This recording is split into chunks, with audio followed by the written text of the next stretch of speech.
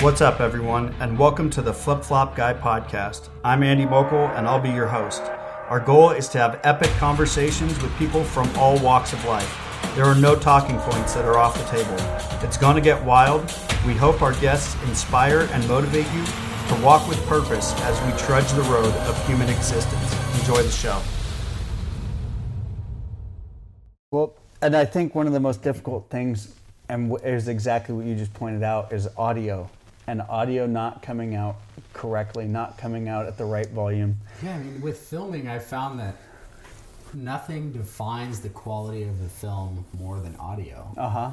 And it's the hardest thing, and it's the thing we think about the least, and we're never worried about. Yeah. We're not going after audio, we're going after footage. Right. But one of the things that I use to test my video is turning off one of the key ingredients. So I just turn off the audio, or I'll turn off the visual, and I'll check the sound, and I'll check the music, or I'll turn off the music and watch the video. And do I still get that same feeling of what I'm trying to convey, you know? Just by the audio or just by the visual? Just by one of those, yeah.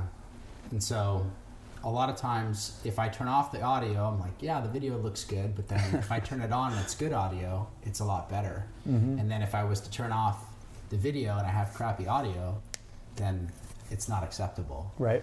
So maybe I need to get more in that frame of mind when I mean, a large portion of why audio went down for 2 episodes terribly was switching to this new device and then understanding exactly how this works and then how it downgrades when you upload it and the whole ball of wax.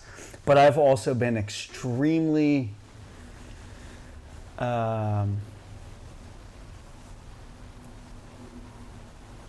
like it raw. Yeah. So when I fuck up, I am not a big proponent of editing out my own fuck up or editing out or trying to edit the audio quality. Like, if I screw up, I'll leave it and I'll let it go the way that it came out raw. Yeah. Because I would much rather own my mistakes than try to live in some fabricated, edited world that's not reality. I think there's that's just with the podcast. That's just with the, you know what I'm saying? Right. But like, I kind of like that raw feeling, because then when 50 and 60, 70 people hit me up and they're like, dude, your audio was fucked. Yeah. And then I'm like, all right, I need to work on something and figure this out. When you look at the analytics of videos on YouTube, it's interesting how the terrible, shaky footage that was done off someone's phone gets more hits than the guy with the $20,000 camera. Blair Witch Project. Yeah. $500,000 budget. Multi-million-dollar film back when you could make money doing motion pictures. But perfect example of a handycam ruling the day on raw footage, right? I mean, mind you, that film was probably still edited to the maximum. So I find that there's like moments in the video where that content needs to live. Mm-hmm. When it needs to feel real. Raw. Yeah. And just put in that cheap footage. Switch to the cheap camera. Switch to the iPhone footage. Because it gives that sensation of being with them, of it being real. And so, yeah, I think audio is the one thing that everybody forgets about, but it's often the most important. Yeah. Well, I listened to one of my buddy's podcasts, and he and I are completely different on parallels of quality audio, and all of his audio, he's so, I just did a podcast with him recently, and he's so picky about how perfect his audio has to be, and I'm just like, I don't have the time to deal with that shit. Like, because for me, I'm like, you know, you're gonna get what you get, and this is how it is. And he is like, my audio has to be so flawless that you can never even notice it, and it sounds so great. But I get it. I totally get it after having to deal with so many complaints in 2 episodes. Yeah. you get, you know.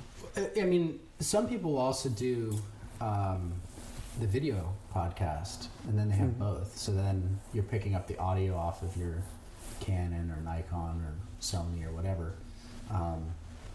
And if you screw up, you always have the audio from there also. So Yeah. if this one doesn't work, then you're pulling the audio off that. And You have mics recording from everywhere. Yeah, I mean, you have internal mics. I mean, I've had situations where I knew I could only get audio once, and I'd actually set up the GoPro on a table. Didn't matter if it was face up, face down. I'm not pulling the video off of it, but it actually gets pretty decent audio. So I'd set that down, I'd set my big camera up, and then I'd also set up a zoom. Really? Yeah, 3. Really? Because imagine if like, how many times have you heard guys on podcasts say, I forgot to hit record? That's the most terrifying thing on the planet. Yeah, it's unacceptable. It's completely unacceptable. Yeah, so much good, like, organic content came out. Then when you have to redo it, it's just never the same. Yeah. The first time's always the best. It's funny you bring that up. I had a podcast I did with a guy a while back, and the first 25 minutes was just organic conversation, us getting fired up and you know, putting the kindling on the fire, I guess you could say. And 25 minutes into it, I realized that it hadn't recorded any of our fire up conversation. And for me, the fire up conversation is like a big baseline. You know what I mean? Like that's you know, for me, I really enjoy that. And it was, you just can't recreate that first 25 minutes of amazing and epic conversation about everything. But I think there's a valuable lesson there that goes beyond podcasts and it goes beyond audio recording and making good content. But it's just that life doesn't come twice. Ever. It's just once. And, you know, I think that's why hunting is so great. You get that one opportunity, and sometimes you're successful and sometimes you're not. It's just, it re-emphasizes the value of every day, every moment, Right. every experience, every conversation, every decision. They're all so valuable. Yeah. And that's where I'm at right now as far as every experience. I am doing everything I can to get in on every single experience that I can, in trying to grow the podcast and trying to grow Legion DIY as its own entity and its own company and its own project. And I'll look back on like the last month and a half of my life, tule elk hunts, sheep hunts, living at 12,500 feet, insane, epic adventures, you know, and then rolling into my own hunt and killing a monster forked horn buck, which was like, that's a bucket list buck for me. Yeah. And rolling into all of that and doing all that. And my mentality right now is like, I only live once. I'm never going to get the opportunity in my life to do what I'm doing right now again. Maybe in a different respect, I will. I think it's a great segue into what I've been doing with freediving, because in freediving, you're taking an entire experience and putting it into one breath. Yeah. So just imagine if, like with freediving, okay, you have one breath. You're going to make this dive. Let's say you're going 100 feet and you're going to shoot this fish of a lifetime. You'll free dive down to 100 feet. Yeah, so we go beyond. Okay, so we're going to dive into all this. First, tell us who you are. Tell us what you're doing. I mean, you know, tell us a little bit about yourself, and we'll dive into free diving.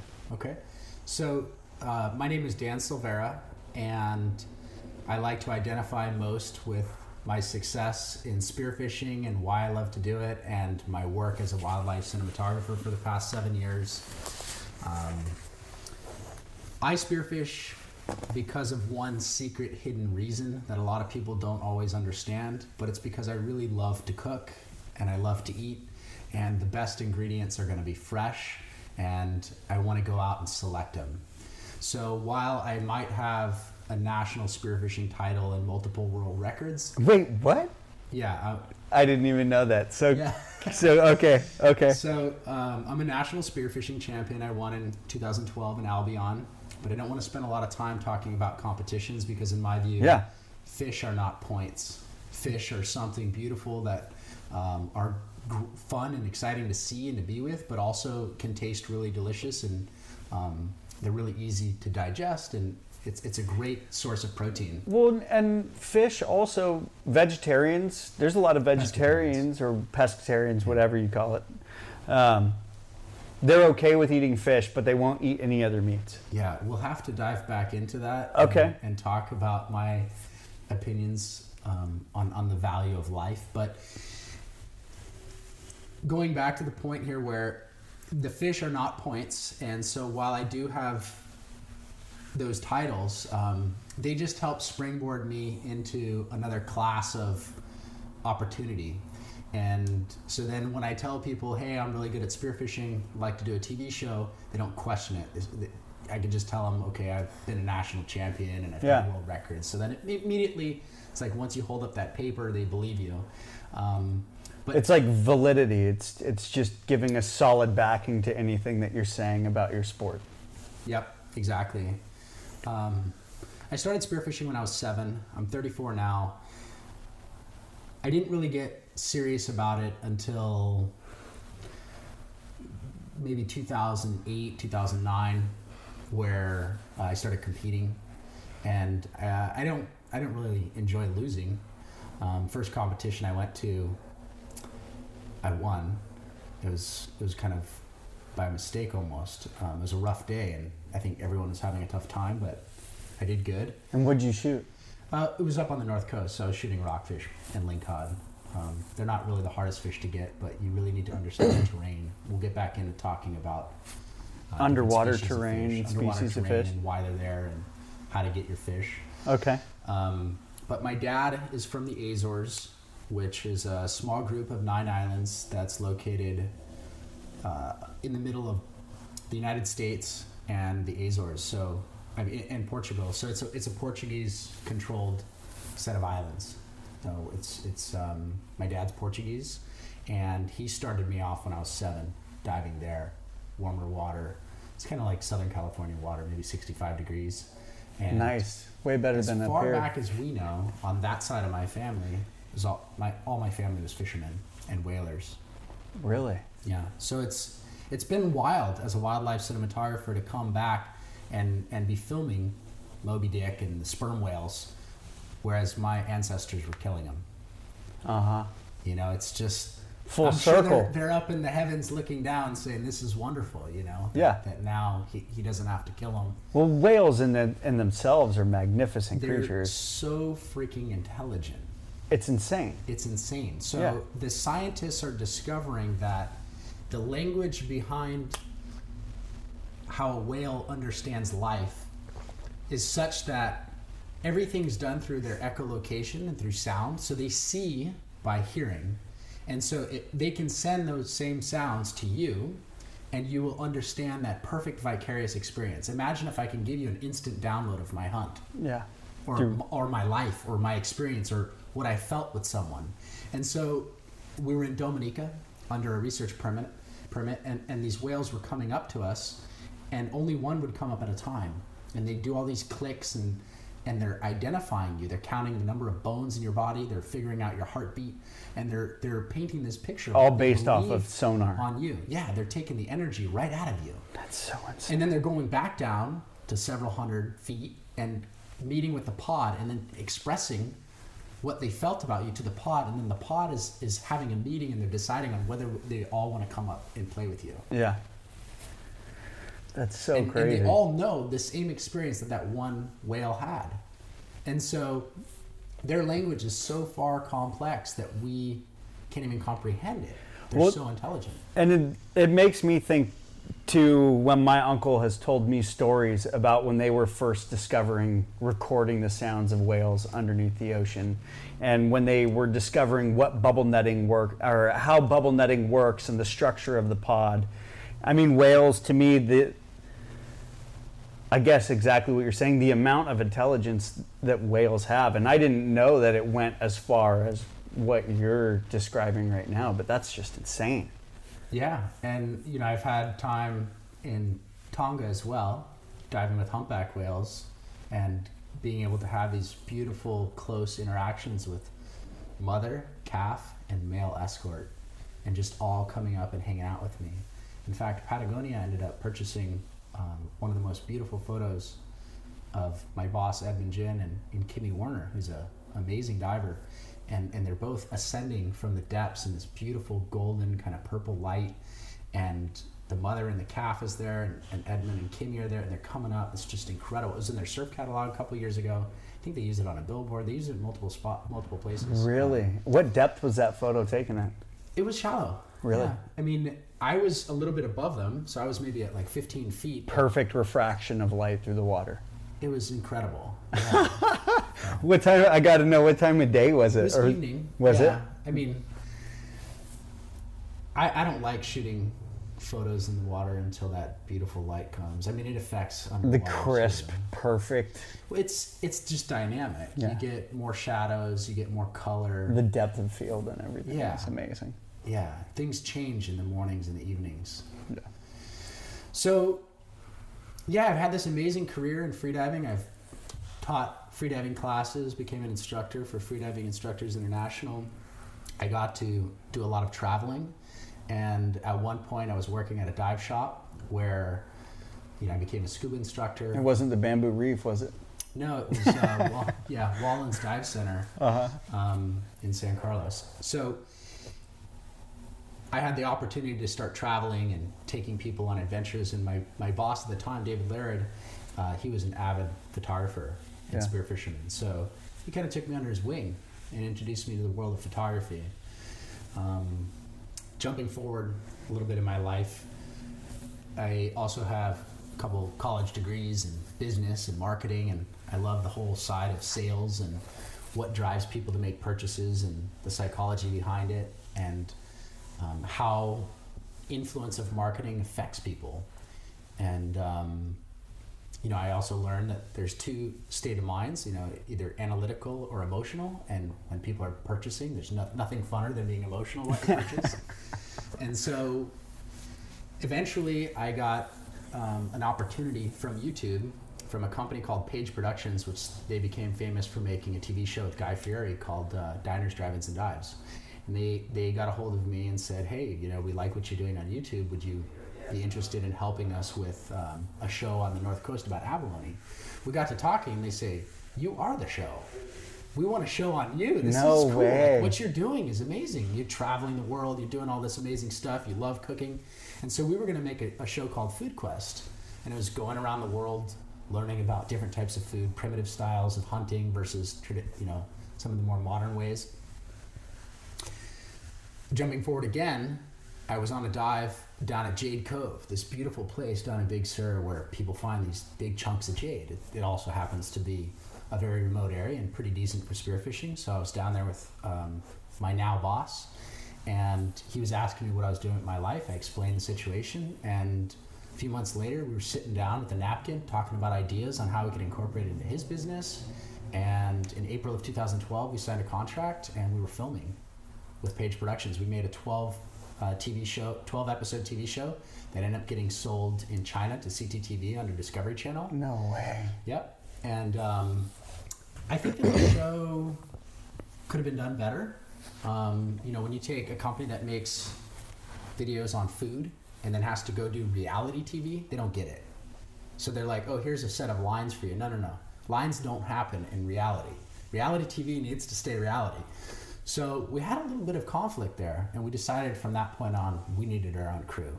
So we started building Inside House, and so did the journey of trying to learn about this wild world of filming and editing and trying to make good content. And it's really hard.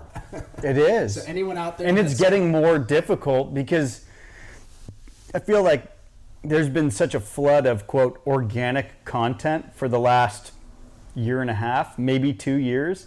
Maybe longer than that than I've noticed, or reality content, I guess you could say, if you want. And it's getting more and more difficult, I feel like, in having created a lot of organic or reality content, to continue to create it, because it's getting exhausted and more exhausted and more exhausted the further it goes. Yeah, and maybe the reason why it's getting exhausted is people are trying to copy. They're not being original. If you just be you, that's as authentic as it gets, because you're not duplicated anywhere. Yeah. And sometimes trying less is more effective.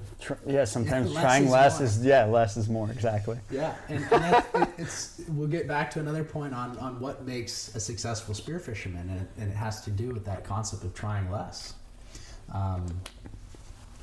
So anyways, he ended up having this show.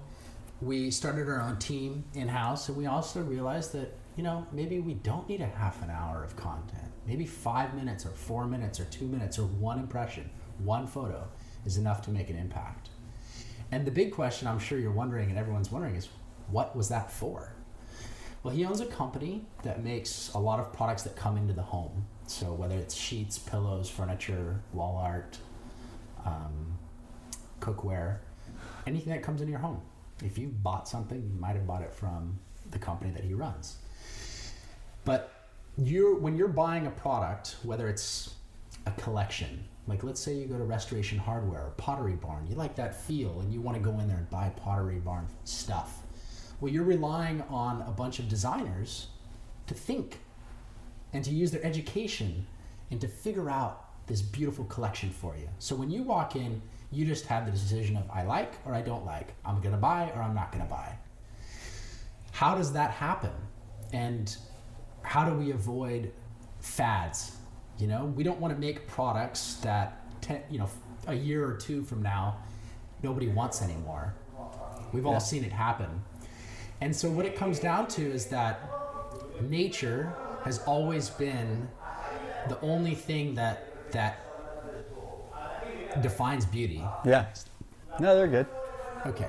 So if we can go to nature and pull our inspiration from there, whether it's coral or it's palm leaves or it's animals, zebra hide, that's where beauty is going to be timeless. Mm-hmm. So my job as a wildlife photographer was not only to create content that could be used for marketing and excitement and fun, but it was also to gather all this imagery that can be used to help the design team understand or have that feeling of creating collections that are timeless, that are inspired by nature. Mm-hmm. And so that's where my job started. And I was able to combine my passion for diving, the outdoors, and wildlife with something a little bit more lucrative, which is business and marketing and creating products for people. Yeah. What's that been like? What's that adventure since that time you guys sat down and wrote everything out on a napkin and incorporated together on what works? What's that adventure been like for you? Getting to have your passion and your love and your hobbies and stuff like that actually turn around and become what you're building your life off of. Yeah, it's funny. I took a course in college where the instructor said, I want you to write a biography.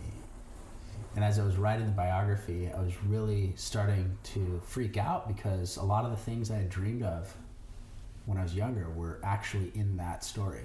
How crazy is that? And I was shaking. I was like, this is not possible. Like, how can you dream of something and then it just becomes reality? And it continuously happened. Dream big, man, because all of it is achievable. Right, but we don't know when it's going to happen. Or how. Like, okay, we're sitting in a house that I just built. And you dreamt this house up. Yeah. I remember, from the concrete up. Yeah, I remember sitting down with my cousins when I was a kid, like drawing tree houses and houses near the ocean. And then as I grew up older, my dad, I'm like, how about this property? Could we build a house here? And we draw a bunch of sketches and all through high school and then helping him build houses and then eventually building my own house. It's like, I never thought it was possible. And yeah, here we are. With spearfishing, I never thought it was humanly possible for me to dive to 200 feet. Free dive to 200 breath feet. Of air. Yeah. I never thought it was possible for me to go out with a bow and arrow and shoot a giant elk or a deer. Like, you just don't think it's possible. You want it. I wanted it really You want bad. it to happen really bad, yeah. But I couldn't put a timeline on it. And so going back to your question, how was it? It was surreal. The whole process was surreal. And I remember there was one time in college when I was meeting with a counselor, and they were kind of helping me direct the direction of what classes I'm going to take. We did all the personality tests. And he'd always ask me about my stories of diving, and he told me, he said, don't lose that passion. He said, for some reason, I think everything that you want in life is going to somehow be connected to that. I remember that, and he was 100% right. And everything's happened just because of my love and authenticity. Just be authentically you. Every day you have choices, and the best choice you could make is to be you. And if that choice is, to be sad or to be mad or to be happy, that's okay, as long as you're honest about it. Mm-hmm.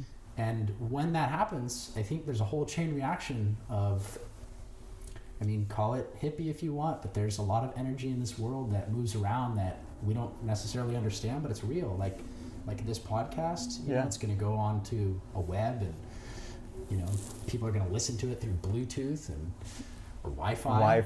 It's like the Wi-Fi. There's so many wavelengths coming through right now. Yeah. It's passing through you and me. Yeah. Do you feel it? No, not at all. We don't feel it, but it's real. Like if my phone rings right now, which I should make sure is on silent. Oh, me too. If my phone rings and I pick up the phone call, that's real, but I don't know how it's working, and I didn't have to feel it coming. It's not like, I think my phone's going to ring in 5 minutes, but it's there, it's coming. And so there's energy in this world that comes to the energy of thought, the energy of happiness, the energy of what you plan to do. Yeah. And somehow the world just moves around that, and we've never really understood it. But every other animal in the world gets it.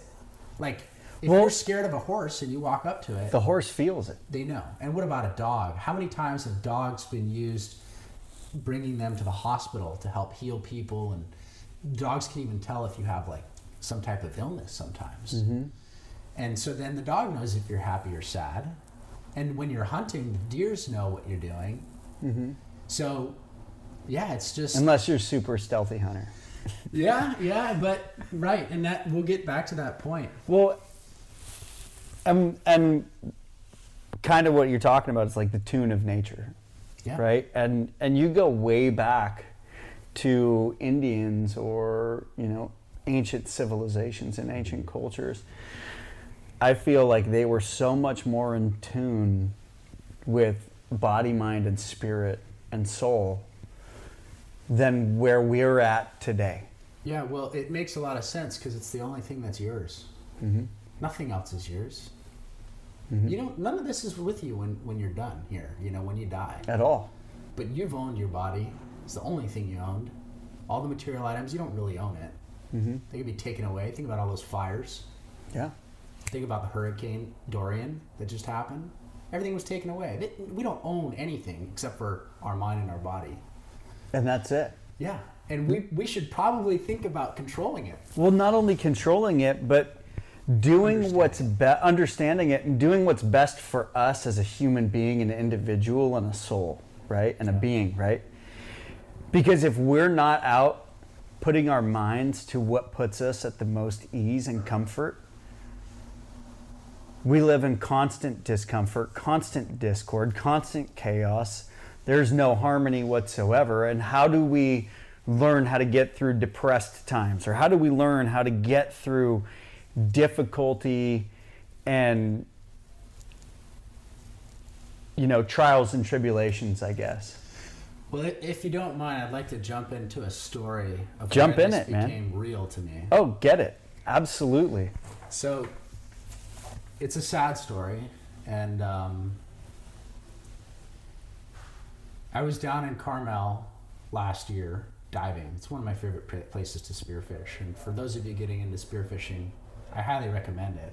I've done thousands of dives outside of Pebble Beach Golf Course. It's phenomenal. How many golf balls do you find out there? Oh man, my friend has a company that they picked up like 50,000 golf balls, and they're actually working now with the marine sanctuaries to clean up and make sure that that's not stopping. Yeah, because it's a lot of plastic going into the ocean. Yeah. And so anyways, I was diving in Carmel, and I had been freediving all morning, filming with my boss Edmund, and then my dad and brother joined me around noontime. And at one point I wanted to paddle further out, and And I remember telling my dad, hey, let's paddle to where that Zodiac is. It's a good spot. It's one of my favorites. Actually, Clint Eastwood used to own a house near there. And he's, it's too far. You know, you always want to paddle to the end of the earth. Why can't you just dive right here? I'm like, all right, fine.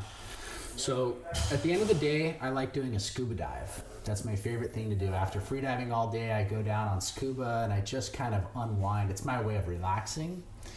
It's not as intense, not as focused. And I wanted to test out some gear for Aqualung. They had this new BCD called the Outlaw. It's an ultra light BC that's great for kayaking, and you really don't even feel like you're wearing anything. So it's like this extended free diving, you know? So for people that don't know what that is, can you explain really quick what that is? So when you're scuba diving, you've got, oftentimes, at least in California, since it's pretty cold, you're wearing a wetsuit, which floats, and then you need to wear a lead weight belt, which helps you to sink, and you're gonna pick at what point you're gonna be neutral. Well, for scuba, you kind of need, when you vent your vest, you need to have enough weight on to start sinking.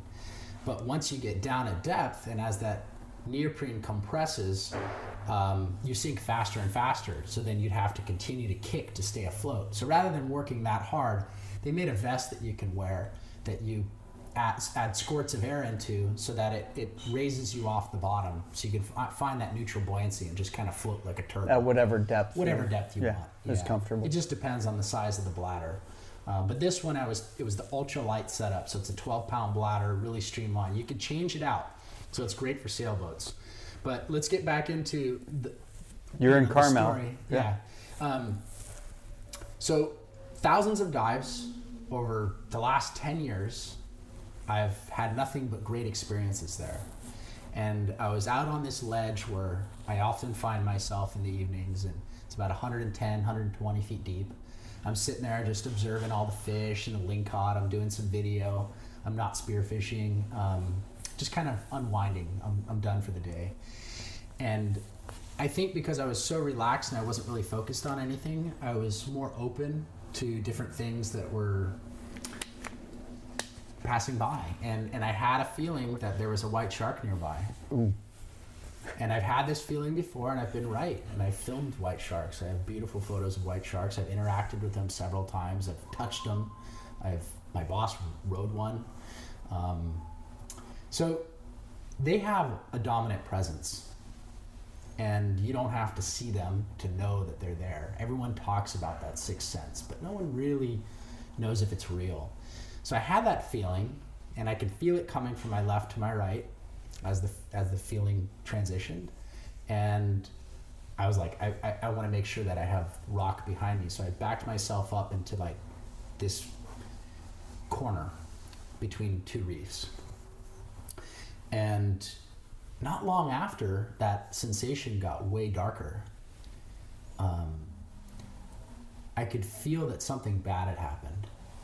And it's almost like when you have a knot in your throat and you want to cry. Mm-hmm. I had that feeling. And it's crazy to have that. I'm on a scuba dive. And you're just watching. Feet. There's nothing in front of me except for fish and rocks. So there's no reason for it to happen.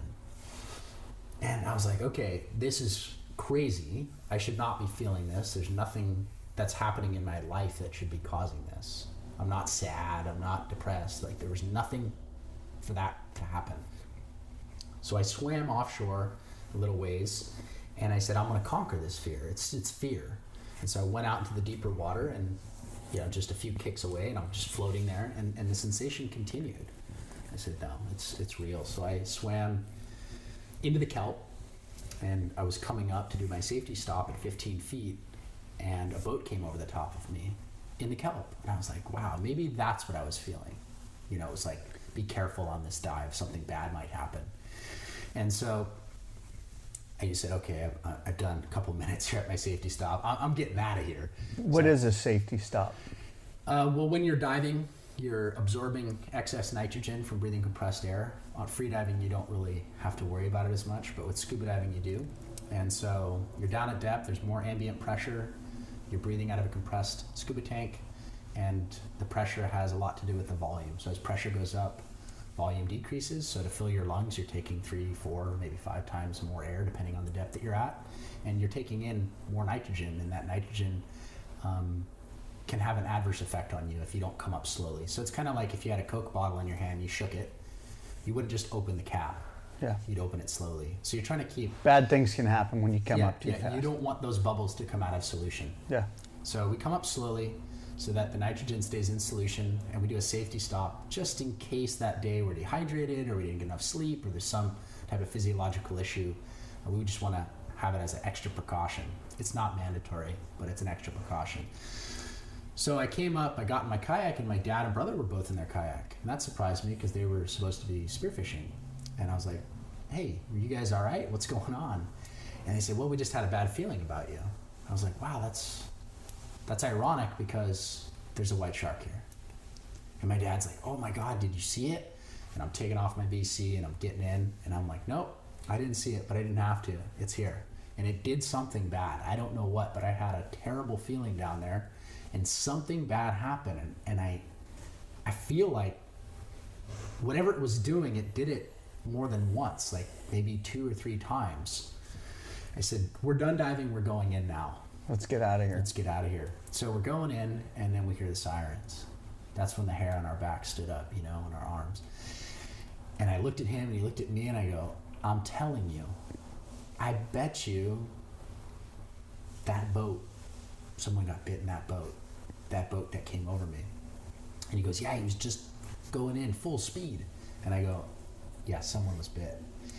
So the jet ski came out from the fire team and said, hey, there's been a white shark attack. You guys need to get in. And I was like, you see? When we got in, I found out who it was. It was a guy that I knew. He knew me. And I sent him a message saying, hey, if you make it, you know, in between surgeries, give me a call if you can. So the next day, actually, I was blown away when I got the call from him. He's like putting half of his leg back on. Mm-hmm. You know, the whole right side of his right leg. Yeah. The meat had been folded down to the kneecap. Yeah. But somehow it missed his femoral artery and his main nerve package. And this, I'm not telling you all this to like scare you from diving, but it's a reality. It's a reality. People get mauled by bears and stuff. And yeah, I mean, I know of it because a few of my uncle's buddies, when they used to dive the Farallones and in between the coast and the Farallones, you know, when they were discovering that whole area and doing dive trips out there, you know, guys got attacked. Yeah. But it was mind-blowing to me because I've just dived there so many times. I feel so safe there. And so anyways, going back to our conversation, I said, did the shark come from your left to your right? And he's like, yeah, it did. And I'm like, you saw it, didn't you? He's like, yeah. I'm like, that shark passed me before he went to you. God, that just makes my heart feel so... Yeah. Like I can... Having dove a few times and been in an area and just felt that shadowy presence, right. Not knowing what it is, but just having felt that, like I can feel that same feeling as you're describing it. You know what I mean? And then so we got to talk, and he said, yeah, you know, I was on the bottom. I saw the shark come from my left to my right, and then I surfaced, and I'm like, you yelled. He's like, I yelled. And I said, that's when you got bit. And he goes, yeah, that's when I got bit. I had felt everything, and I said, you didn't get bit once. You got bit 2 or 3 times. And he goes, how the heck? How do you know? And I'm like, man, I was there with you. Mm-hmm. But I was 200, 300 yards away. And that's when we both kind of got emotional. I'm like, all right, man, I gotta go. Yeah. So I called a friend of mine in Carmel. His name's Tom North. He's the only person that I know that went to the School of Transcendence. Okay, it's this school where people meditate for 4 years and try to understand this world of energy, like Wi-Fi and Bluetooth and just all the different energies that are out there. There's a world of it. What are we doing? There's a world. It's invisible. Yeah. And because we don't have and the it's ability constant. to understand it, we're like, nope. It doesn't exist. Hippie mumbo jumbo, it doesn't exist. Yeah, well, everyone's picking up their phone, and everyone's using Wi-Fi, and everyone uses the microwave, wavelengths cooking food. You know, it's like, it's pretty incredible. So I talked to him, he sat me down for a couple hours, and I'm not going to do the whole spiel that he gave me, but in essence, he said, Dan, you've been gifted something, and you've tapped into what we call the collective conscious, where all energy exists. And he said, I think because you were in the water, it's such a conductor that you were able to absorb that. And because you're so in tune with what you're doing, you're living really in the moment. You're so relaxed. And, in nature. Yeah, and you're just absorbing the energies that are there. It's always been, for me, a place of rehabilitation Absolutely. and meditation. And so he said, what you experienced is real. And you should listen to it more. And that's when I started realizing that there's a lot to be said about our thoughts. And whether you're religious or not, or what religion you connect to most, I think there was a really good quote from Gandhi. And I like studying religions. I've traveled to 53 countries in 7 years. And I think That's so cool. religion, if you want to understand people, understand their food and understand their religion, you have a good sense of who they are. Yeah. But Gandhi the first thing he says is manage your thoughts, because they will eventually become your words. Consider your words, for they will become your actions. Take control of your actions, for they will become your habits. And be careful of your habits, because they will become your virtues and then therefore become your destiny. So it starts with the power of thought. And going back to the main point and how this all started was, you asked me what the journey was like in my diving career and taking that into my work career. And how that happened was just me thinking it up. At one time I said, this is what I want to do. And I didn't It's put gonna a time. happen. Yeah, it just happened. So yeah, it's surreal, but that's how life is. It's always surreal.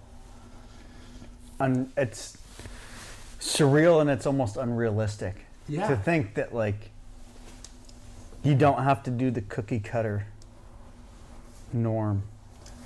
You can get outside of the box. The other day, this past season, I shot the largest blacktail buck of my career in hunting with a bow. And I had been hunting this buck for 2 years, and I had stalked him multiple times, but never had that perfect shot. He's an old, mature buck. I didn't want to take a Hail Mary, you know? And it just happened to be that one day, I was in the right place at the right time, and he came running by, and I shot him perfectly. He dropped. It was a high spine, next shot in the heart. And I remember laying back, kind of shaking in that excitement, not sure whether to smile, laugh, cry, yell. Like, I was kind of a basket case, and only one thing came out of my mouth, and that was, it's heaven on earth. Mm-hmm. And I started to think more about it as I was sitting there. The fog was just lifting, the sun was coming out, it was becoming glorious. This was an A-zone hunt. A-zone, yeah. Yeah. I mean, a Boone and Crockett buck with a bow in A-zone. You know, that's a hard thing That to you'd do. been chasing. For 2 years. Yeah, I've Yeah. been watching for 2 years. And so I just, at that moment, I said, well, wait a minute. Maybe we're already in heaven. Maybe this is our heaven. And when we're done here, we go back to regular life. And at that very moment, I had a much greater appreciation for every moment, every breath, everything we do. And so then bringing us back to another concept that we were talking about. When you're freediving, you have one breath. And everything that you're trying to accomplish happens in that one breath. Mm-hmm.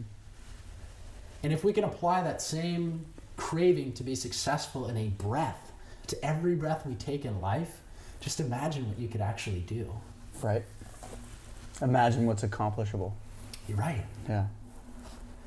There's another story. It's not mine, but it's a fun story. So since we're going to be talking about freediving, Yeah. I think we should talk about this. There's a guy that had lost his job. This is a fictitious story, okay? But this guy had lost his job, and he's got a family and a wife, and he's really wondering what's going to come next. And as time went by, they lost their home. They didn't have enough money to continue, and they were homeless. Okay, that's a pretty sad situation, but it does happen to a lot of Americans. Mm-hmm. Maybe even people All across the time, over man. the world. It Yeah. happens all the time. Great people just going through a bad streak. So he goes to the streets for inspiration, because that's the only thing that he feels is his still, is the streets. That's where he lives. And he's walking down the street, and he sees this guy drive up in a nice car, wearing a nice suit, nice shoes. And the guy gets out of the car. You can tell he's walking to his office, and he just stops him. He goes, I have a question for you. He goes, sure. What is it? He says, how do I become successful like you? And the guy says, you have no idea what it takes to be successful if you're asking me. And he goes, I know. That's why I'm asking. I need to know. I really need to know. I'll do anything. The guy says, okay, if you'll do anything, meet me at the beach at 3 a.m. So the guy says, yeah, of course, I'll be there. So he goes back to his tent where his wife is, and he says, oh, we gotta look for my nicest, cleanest clothes. I have a meeting tomorrow. This is the beginning of a new age, and we're gonna be successful. And so at 3 a.m, he's there, and the guy's waiting for him. He goes, this is a great start. You know, we're gonna be figuring out how I'm gonna make money from here out. Yeah. And the guy says, okay, I want you to walk to the water's edge. And he goes, no.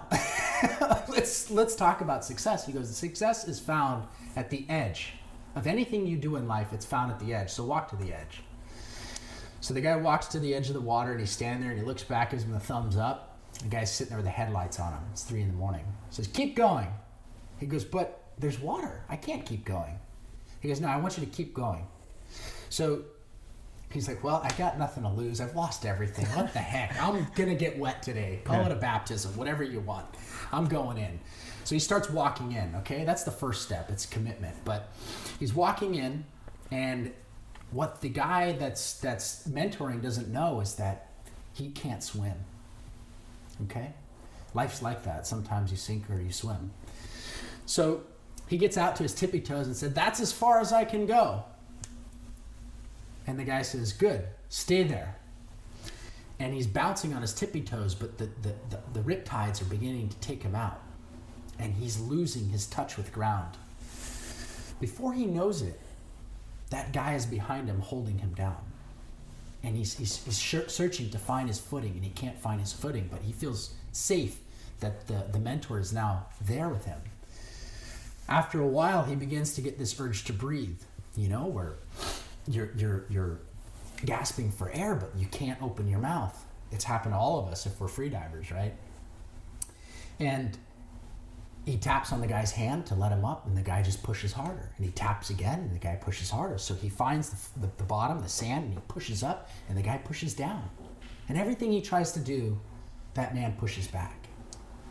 And again, it's kind of like life. Sometimes, no matter what you do, life pushes back. Always. And so finally, he figures out that he's going to die. And he doesn't want to die. So he gives this one last ditch effort, and he pushes at full speed as hard as he can, and he breaches out of the water, flips around, recoils his arm, and he's ready to punch the guy in the face. And the guy just says, stop! What just happened? He goes, what do you mean what just happened? You're killing me. You're freaking nuts. And the guy goes, no, what happened to you? And he goes, well, I had to breathe. I needed to breathe. I had the urge to breathe. I don't know what to tell you. For it. And he goes, you had the what? He goes, the urge to breathe. And he said, or what? Or I was going to die. He said, you had the urge to breathe, or you were going to die. You had the urge to breathe, otherwise you were going to die. You had the urge to succeed, otherwise you're going to die. Right. And when he changed that word, he got it. So in freediving, you learn a lot about yourself. And when I'm teaching in one breath hold, I understand a lot about a person. So every weakness that you have is exposed in that one breath, because freediving is 90% mental and 10% skill. The skill is the easy part. I can help you with that. I can help people. But the mental side of it, it's you. It's the you that you've lived with your whole life. Mm-hmm. And you're the only one that has the control over it. But you have the power to change it, which is cool. And that's what I think my teaching is really about. Mm-hmm. It's about not doubting yourself and believing that you can do something when your body's telling you otherwise. And ironically, our urge to breathe doesn't come from the lack of oxygen for most individuals. It comes from the increase in CO2. Mm-hmm. The blood becomes acidic, and there's a chain reaction, and your brain says, exhale. So we actually have more of an urge to exhale than we do to breathe. Really? Yeah. So a lot of people, they come to my class and they say, Dan, how do I have a longer breath hold? Okay, so this is going to be a golden nugget here. So for everyone that's listening, this is the golden nugget to hold your breath longer.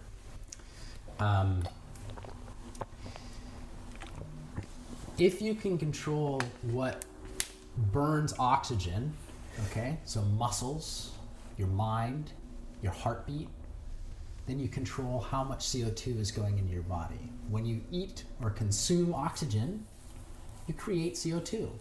That's just gonna happen.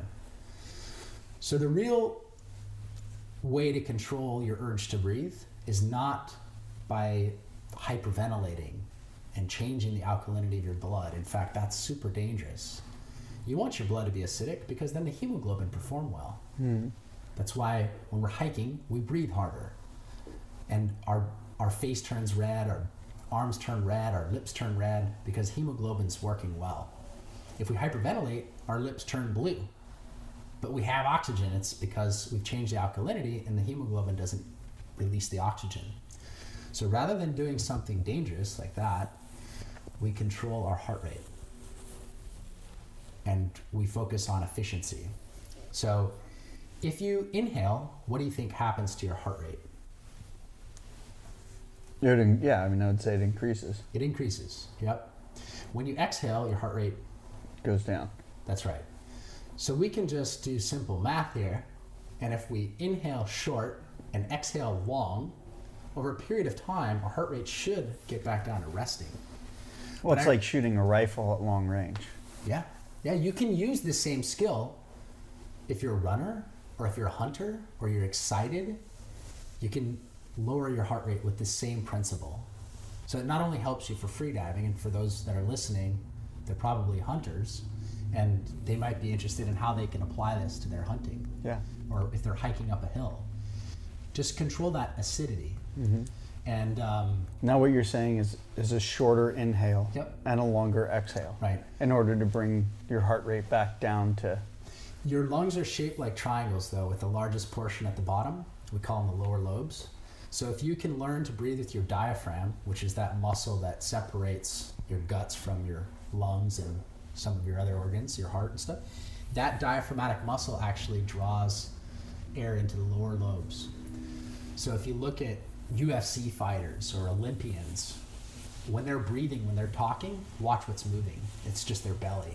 They're super athletes. So belly breathing is the best way to breathe.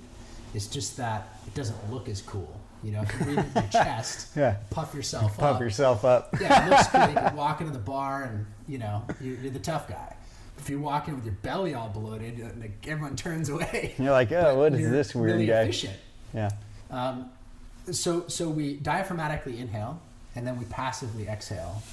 If we do that over 3 to 5 minutes, our heart rate will go down. And that allows us to metabolize less oxygen. And then if we learn how to dive more efficiently, with less movements, more analytical, only kicking when you need to, only moving when you need to, understanding where neutral buoyancy is, how many kicks it takes to get through positive buoyancy, how many kicks it takes to get into negative buoyancy. After negative buoyancy, you could probably just sink. You'll end up having a longer bottom time. And so what's fun is when I'm teaching people that maybe their maximum breath hold is like a minute or 40 seconds. And in one day of teaching, they're doing 3 minutes in the pool. And maybe their maximum dive is 20 feet. And by the end of the next day, they're diving to 66 feet, 20 meters. Yeah. Wow. That's a dive, man. And you're talking, what's your longest free dive, your deepest free dive? My deepest free dive was where the sand was. It was 200 feet in Croatia. And I couldn't go any deeper. That's where the bottom was. So I swam laterally. I swam, I don't know, maybe 80 to 100 feet laterally looking in the holes. And yeah, I mean, it didn't feel that deep. I mean, I had been training. All of a sudden you were down there. Yeah. That's kind of what I've always heard from guys that dive deep. Yeah. Is that in a blink of an eye, you are. What's cool about humans is that we're really good at adapting. So whatever situation we're in, we can adapt. You look at situations like the Holocaust, how could people have survived that? How could they go through that? It's so horrific. But I'm sure amidst all the pain and suffering, there were still smiles. And so it's just a testament to how much people can endure and how adaptable we are. And, you know, we wouldn't be here had it not been for extreme abilities to adapt. Absolutely. That's what makes us good at hunting too. Successful hunters are really good at adapting to their environment and being able to move and think about what's needed next. And stay in it. Yeah. And Yeah, not 'cause it's give not up. always easy. No, not at all. Yeah, the cold water, the sharks in your mind, you know, I mean, the odds of seeing a shark are like 1 in a million, but it's in your mind. Like in your mind, there's 100 of them. Well, it's so funny too, and on the parallel of that, comparing it to hunting, you know, a fellow who I was just hunting with recently, every single twig that snapped, every sound he heard at night, in the day, the smells, everything was a bear. Yeah. Everything. Like, I've been hunting where I hunt my entire life, and I mean, I've seen maybe 10, 15 bears. Right. Right? And they're always running away from my you. entire life. Yeah. And this guy's out, you know, for his second year of hunting, and everything is a bear. And like, so far, he shot a deer, and it was so far to the fact of like, there's blood on the ground while he's cutting up this deer, and he thinks that a bear is going to jump over his shoulder and eat them just to get the bloody carcass that he's cutting up, which I think is probably more realistic for a shark to swim up on you when you're covered in blood than a bear to walk up out of the trees when you're covered in blood. Yeah. You know, not saying that it's going to happen at all, but, you know, if... Yeah, it's that mind game. Yeah. Our mental We're afraid. challenges that we throw at ourselves to live in fear are endless. Yeah, I mean, we're so paranoid about the unknown that we'll create our own problems. We'll create our own unknown to make it worse. Yeah, make it worse. Yeah. And that, I think that's a way of people forcing themselves out of an uncomfortable situation. Right. But yeah, when people are learning to free dive, yeah, that journey in that one single breath is so uncomfortable, so foreign. If I told you right now on this podcast to give me 3 minutes of silence and not breathe, man, where would your mind go? I mean, I'd fight it. It'd be a struggle. I'd probably pass out. Yeah. You know?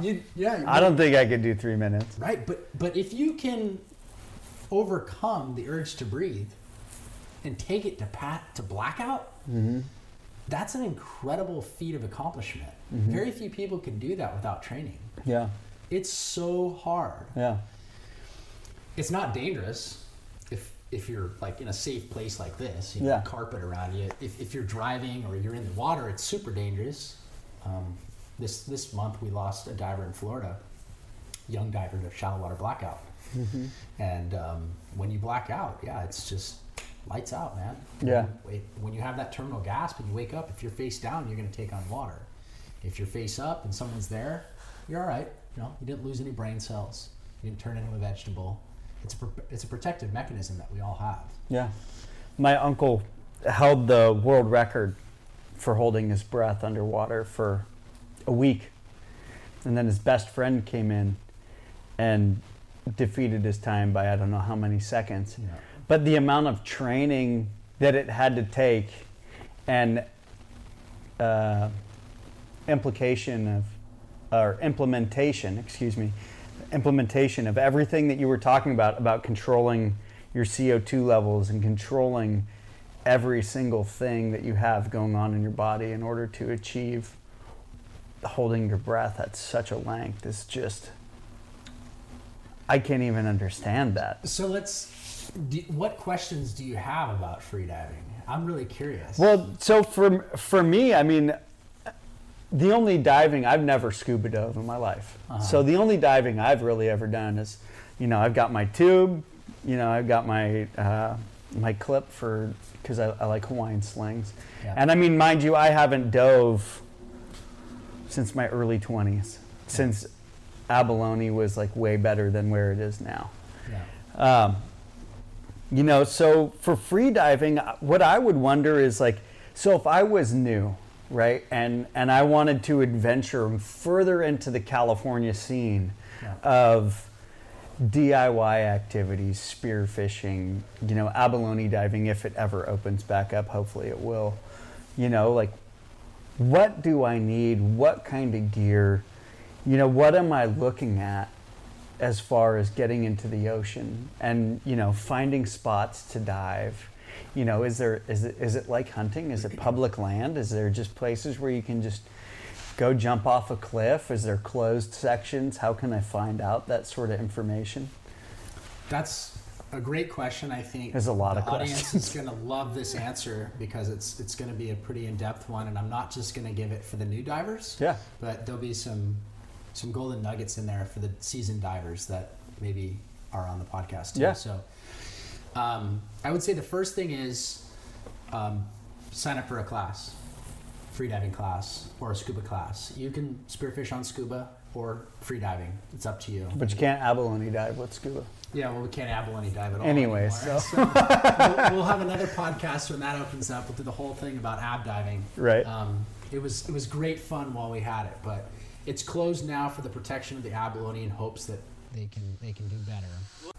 So you brought up, we're going to go on a tangent a little bit here before we dive into the next step, but you brought up the abalone season, and I talked about the abalone season being closed. So what do you think are the largest contributors to the abalone seasons being closed, to the, I don't want to say destruction of our kelp forests, but what do you think, because you're going to have a way better opinion and probably more educated opinion on what's going on underwater in order to get to the point where we're at the closure now? Yep. Nothing happens overnight, and it's not just one thing that causes a situation like this where abalone are dying. But in droves, like let's insane just amounts. Quickly point out all the factors that played. So I'm just going to list them off. 1 is temperature of water.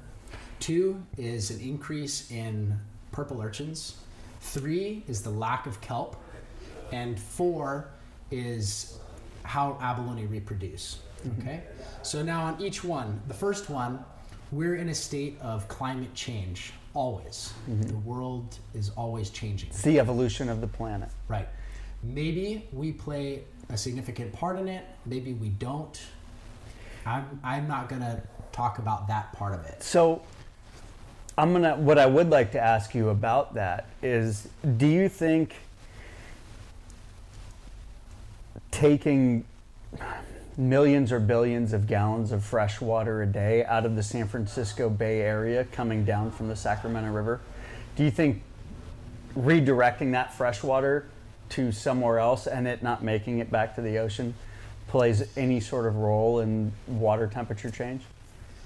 I don't know. Okay. I couldn't answer that. Yeah.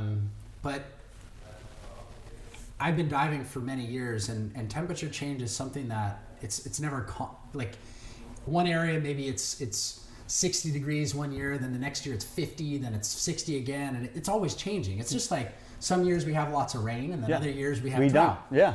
And so it's constantly evolution changing. of the planet. Now, yes, I think that as humans, we could play a better part in our responsibility of monitoring our consumption of plastic and, what type of things we're putting into the atmosphere. But garbage ending up in the ocean. I can't attest, because I don't have the scientific background to attest that that's causing the climate change. Yeah. But there is a climate change. In some areas, it's exciting. Like in Southern California, we got the best bluefin tuna fishing in history. You can't beat it. And like up here, we They're just had an wrecking epic, day going out albacore fishing. A guy caught an albacore 3 miles off of Eureka on his kayak. So, climate change is not always bad unless we're looking at one specific species that's being affected by it. So for abalone, it was bad. The water temperatures went up. The purple urchins showed up. They ate all of the food. They're a much more adaptable creature. Yep. And they can move faster than an abalone. And abalone is just like, it's a snail. It just sits slowly cruising. Yeah. So the sea urchins came in, they ate all the kelp, and then the abalone's sitting there starving, and then they just wither to nothing, and then the swells come and knock them off the rock, and they end up on the shore. Yeah. millions of them. Yeah. I mean, I saw 10-inch abalone, 10 1/4 inch abalone that had no meat on them whatsoever. And then also you have a situation where when the water temperature gets too warm, we get nutrients in the water and we get red tide. And that red tide is a bunch of organisms, living organisms that use oxygen too. And when you have less kelp producing oxygen and more animals consuming oxygen, you end up with a hypoxic environment, and everything in that environment dies. And so for fish, they can just swim deeper or out to Get away sea. from it. But abalone, for them to move from 20 feet to 40 feet, depending on where they are, if it's not a steep incline, they might not be able to make it down there. And so then we had a couple situations where millions of abalone had been dying. And so the Department of Fish and Wildlife decided that the best decision was to just simply stop and reassess everything. And well, and originally they just closed part of the coast, the most heavily affected part of the coast, Sonoma County coast, I believe it was. And so I think that the decision was smart to just say, hey, let's stop. But I think that their implementation on what we do next is poor. Yeah. Because I think that abalone should be managed just like deer by zone. So imagine if we divided the Northern California from San Francisco to the Oregon border into 50 zones. A draw zone or something like that. And then every zone can be monitored individually. Yeah. So you're not looking at the entire zone making a decision. Some areas might actually be okay to harvest abalone, and maybe you can do a drawing system or a lottery like we do with deer or sheep or whatever, and even elk. So if they implement something like that, I think we might have an abalone season in the future, but that really requires a lot of changes internally, and it requires a lot of moving parts. And whether or not the bureaucracy allows it, I can't speak to that. I don't know. I hope we can. Yeah. It'd be great.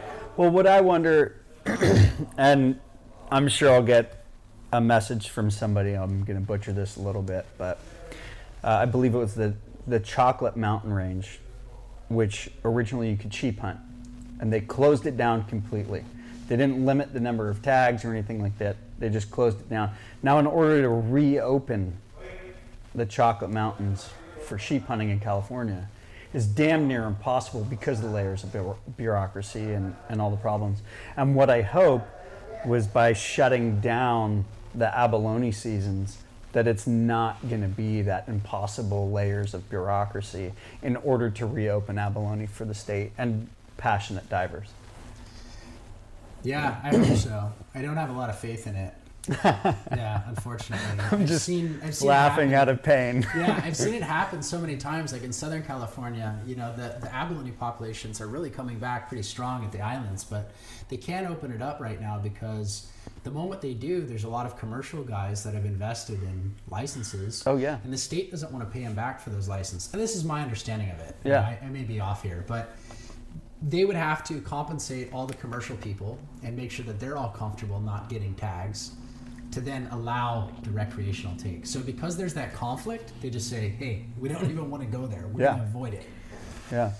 And that's a very basic understanding of it in Southern California, because I'm mostly focused on the Northern California stuff. And I just go down south for yellowtail and lobsters and white sea bass. So you had asked a really cool question about how do you get into diving? What are the steps that you would take? Where would you go? So first step would be go and take that class, whether it's a freediving class, find a local instructor. Where do you teach out of? Do you still teach or do you not anymore? I do teach occasionally, but I don't have as much time as I used to. Like you used to. But there's a lot of great instructors out there. The two main courses that you could look at least on our coastline, would be performance freediving instructors, PFI. Okay, I don't work for them, but then I work for Freediving Instructors International, which is known as FII. But then some of the scuba programs like SSI, Scuba Schools International, and even PADI have both launched freediving programs because it's one of the sectors of the market that's exponentially growing. More than scuba, freediving's doing better. So just go and take a course. As long as you're getting that information from someone that has been there and done that, and has a recipe for success, you're starting off in the right direction. And by success, you mean? They've been in the dive industry. They have a good understanding of what it's going to be like and what it takes to be underwater. I always surround myself by people I admire. So I would go to someone that I admire. So like, this guy's a champion freediver. I want to become a freediver. I'm going to go to him. Or this guy's not only a deep freediver, but he's also a phenomenal spearfisherman. I definitely want to learn from him because I'm more interested in spearfishing. So I would, just like if you were going to a class, I would look at the professor that's going to be teaching and make sure it's someone that you really respect and knows. Yeah. So do a little research on it and make some, ask some questions. You could also join different groups. So there's a dive group in Northern California, NorCal Skin Divers. There's SenCal down here. There's the Monterey Bay Tritons. Not the Monterey Bay Tritons. Yeah, they are the Monterey. Yeah. There's also a competition up north called the Triton X, and I was getting confused with that. But there's the Monterey Bay Tritons. Awesome group of guys. And then there's a lot of groups on Facebook, so you can actually connect yourself. So the resources are there in order to figure out maybe what to do. Don't do it alone. Find a buddy. Find a group that you can go to a couple meetings, go to a couple club events, even if you're not diving, just to be there and spectate and ask questions.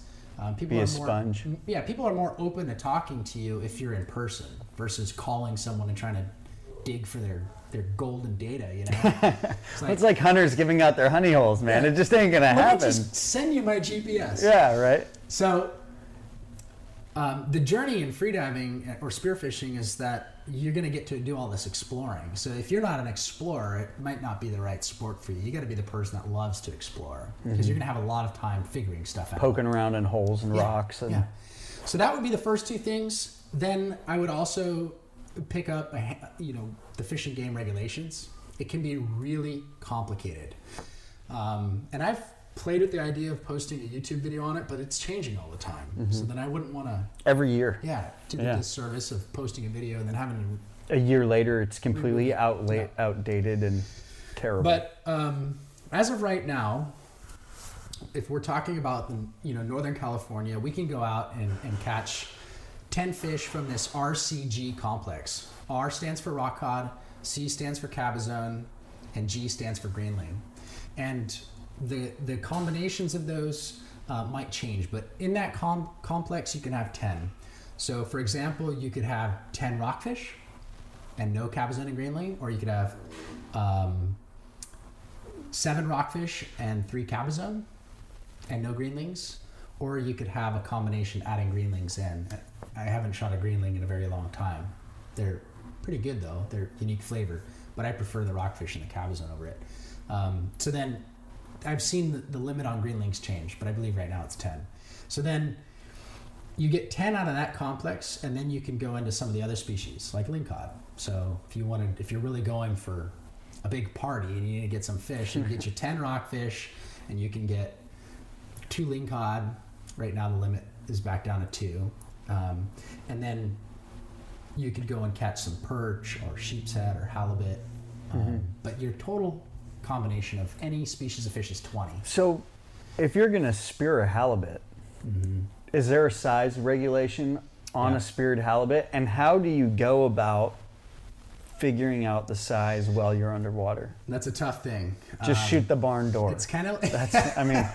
make sure it's like the big those one. Guys in Alaska that have to judge a ram from like a mile away to become It's got to be like a 3/4 ram or better, or... How do you even do that? They have to be able to do it like without experience, man, dude. Experience. And so experience is obviously one of them. Yeah. But we also have some other tools that work really well. Like some people will look through their Boone and Crockett reticle, and then the distance between the reticle will determine the size of the body, and the size of the body divide it by 2, and then you get the length of the ram's horns. Yeah. So with spearfishing, it's kind of the same thing. All the different species could potentially have a size limit. Like lingcod have it, sheephead has it, greenling has it, cabezone has it, calico bass have it, halibut have it. Oh, okay. Yeah. So it's across Most of the board. rockfish don't have it. Yeah. But the lingcod and the halibut do. So then, for example, if I'm hunting with, let's say, a 75 centimeter spear gun, I just figure out what the length is of my spear gun. And periodically while I'm diving, I'll drop my spear gun on the bottom and I'll be like 5 feet away from it and I'll just look at it. And I'll get an idea. Study how long it is. That's about the length I need to go for. So then I'll just add 10% to that for the fish that I'm going after. The better you to get, ensure the less likely over. you are to shoot a small animal. It's the same with hunting. Yeah. You know, if, like the longer you have. the spork, the little fork with a horn on the other side is probably not going to be what you're going after at this point in your career. Yeah. You're looking for a mature, big animal. So you don't have to worry about the size. Yeah. But in the beginning you do, because anything is a trophy. Right. Yeah, I remember my first buck. It was like, I was stoked to get anything with a bow. Yeah. And so I think you also want to look at the zones in which you're allowed to hunt and what you can take. And this is where it does get pretty complicated. Now by hunt, you mean spearfish. Spearfish, sorry. Okay. Yeah. No, you're right. So we have the Marine Life Protection Act, MLPA. And that went into play a few years ago where they established, NOAA decided that 10% of the California coastline needs to be a reserve. And that's going to be the safe haven for animal reproduction. The way they went about it was a little bit interesting. I think they should have put a little bit more emphasis on areas of pollution and stuff like that. But anyways, it's a good concept to have 10% off limits. Like everybody knows the best possible place to hunt is on the border of a state park. Right? Archery season, all the deer on public land. Yeah. They're all out there frolicking. Yeah, having a a good time. You know, X zone, D zone combination. Everyone knows that's one of the best places to go. So it's the same with us. We love having those safe havens because there's a lot of fish being reproduced, and fish move around a lot more than animals do. But those MLPAs can be a bit complicated. However, there is a mobile website. It's not an app, it's a website, but you can save it to your phone and you can toggle into it and it'll find your location. It's a little bit complicated to find the path to get to that, but you click on it and it finds your location, it zooms in. Like we can look right here. We're in Half Moon Bay, and this is Pillar Point Harbor, and it's famous for its surf spot called Mavericks, where they get some of the biggest waves in the world out here. But from Mavericks north, there's a reserve, and it's a no-take. It's a completely red block on that map. And so some areas might be a no-take for crustaceans, but they might allow for finfish. And so like in Carmel, you can't take any crab or any scallops, but you can shoot finfish. But as you get further south, you get to Point Lobos, and then it's, again, a completely no-take. So studying that's really important. Utilizing the app's really helpful. Having a GPS is, I think, pretty handy. And Garmin just came out with a new GPS. So their previous handheld, which was the GPS Map 76 or 78, is going to get cheaper. It's only like $150, but it's now it's a waterproof device? It is. I've still put it in a waterproof bag because I love kayak diving. I think that kayak diving allows you a lot of freedoms of locations to get in, and it doesn't cost anything. You don't have to pay for registration. You can drag it across rocks. It's really a good investment, I think, for divers on the coast. Yeah, I mean, if you're down in like if you're out in Florida, maybe a kayak's not as good because you need to go pretty far out, or in other places, you know, it could be challenging with a kayak. But here, most of our best diving is really close to shore. I mean, we're working that 0 to 60 feet is really where you're going to find the best fish. I can dive much deeper, but there's really not a need to. I find there's more fish in shallow than there is out deep. Really? Yeah. There's more terrain, I should say. And fish really love, it's kind of like if I asked you to go find a bunch of people. It's like the edge effect. There's a lot more going on in the first 60 feet than once you get deeper. Yeah, and it's temperamental. If the conditions are rough, then those fish have to move deeper. So you need to also pay attention to your surroundings. But if I asked you to find a bunch of people, you'd go to the city. If I asked you to like be, you know, specifically find a certain type, like age class 16 to 30, and predominantly female, you'd be like, I'm going to the mall. Yeah. You know, so then it's the same thing with spearfishing. We have these locations where they're like malls, and the fish check in and they hang out and then they check out and they move to another mall, and they love these little cities. And for our fish on the north coast up here, it's predominantly structure oriented, because these are not pelagic fish. They don't swim hundreds of miles like yellowtail and white sea bass. They're not migratory. So then you'll find a reef with a lot of holes, like Swiss cheese, and those fish love it, man. They're going in and out, and got all their little errands to run, and looking for food. And the there's fish the predators down below, and the lingcod, and they're always hiding. They're ambush predators. So then you could say, well, man, the whole food chain is here. So once you know the location, so let's say, for example, that since we've already spoken about it, you're going to go to Pebble Beach. You pay the $10 to go down 17-mile drive. It's beautiful. And you get down there to the dock and where they've got the pier, and you do need a kayak, I think. Shore diving is a little hard. It's about a 300-yard swim before you actually get out of the mouth of the cove. But there's areas around there that you don't have to do that. You could shore dive. So you get in your kayak, you paddle out half a mile or whatever, you find a nice kelp bed, and you start diving. If you're not seeing anything, you should probably keep moving. Yeah. You need to find the city. Got to keep moving. If you find the city and there's a bunch of blue rockfish and olive rockfish hanging out in the kelp, what do you think's below it? Predators. Yeah. And you'll probably realize, wow, well, these fish are up here, but ironically down below there's the perfect terrain for lingcod. There's all these holes, and the vermilion rockfish and the China rockfish and the gophers, and all the different species are there. And then you might see like coralline algae in the shallows. It's like a soft coral almost, and the cabezone love to nestle into that because they like eating the little crabs and the baby abalones. And then, if you paddle south from there, there's a beach, and, then there's sand, and you could look for halibut. And so, again, halibut really like to be close to the hotel, but they know they can't be in the hotel because they don't camouflage well in rocks. So then they have to sit on the edge, on the sand. Yeah. But if you put a halibut just out in the middle of the sand, why is he going to be there? There's nothing for him to eat unless there was a big squid orgy at night, and there's a bunch of squid eggs and dead squid, and he's sitting there eating it like spaghetti. Yeah. So the big one that I just posted on my Instagram recently was a 40-plus pound halibut. That you speared. 60 feet. He was out in the squid flats. Really? Yeah. So he had been eating squid she had been eating squid all night long. It was a big female, and was like just swollen fat, couldn't even bury herself. You're just sitting there. And her belly was just plugged with squid and squid eggs. Just came along and plugged her out. Yeah, I went for a little ride. It's like swimming around with a magic carpet. I mean, a 40-pound flat fish is and that's on powerful. A free dive. Yeah. Yeah. So it's pretty incredible. Like, once you understand what the fish needs, the environment you're looking for. Yeah, it's pretty easy to find successfully it. And so hunt. you can be the explorer, and you're just searching for one of those key factors, any of them, and then that's going to tip you off to understand what else is there. You might otherwise just pass over it. Like if it's murky and you're swimming, you see a school of blue rockfish, you don't make a dive, you're like, I don't want blues, and you keep going. Well, you might have passed up that like perfect mall, that perfect city where everything is down there. So then if you see that, maybe stop and start making some dives. And then when it comes to gear, a lot of people first, it's just like hunting. Everyone asks about gear before they actually become a hunter. But it's important. It is important because I think comfortability in the water is so important, man. Yeah, you got to be comfortable. And it doesn't make sense to buy the gear twice. Yeah. So buying the right gear up front is important.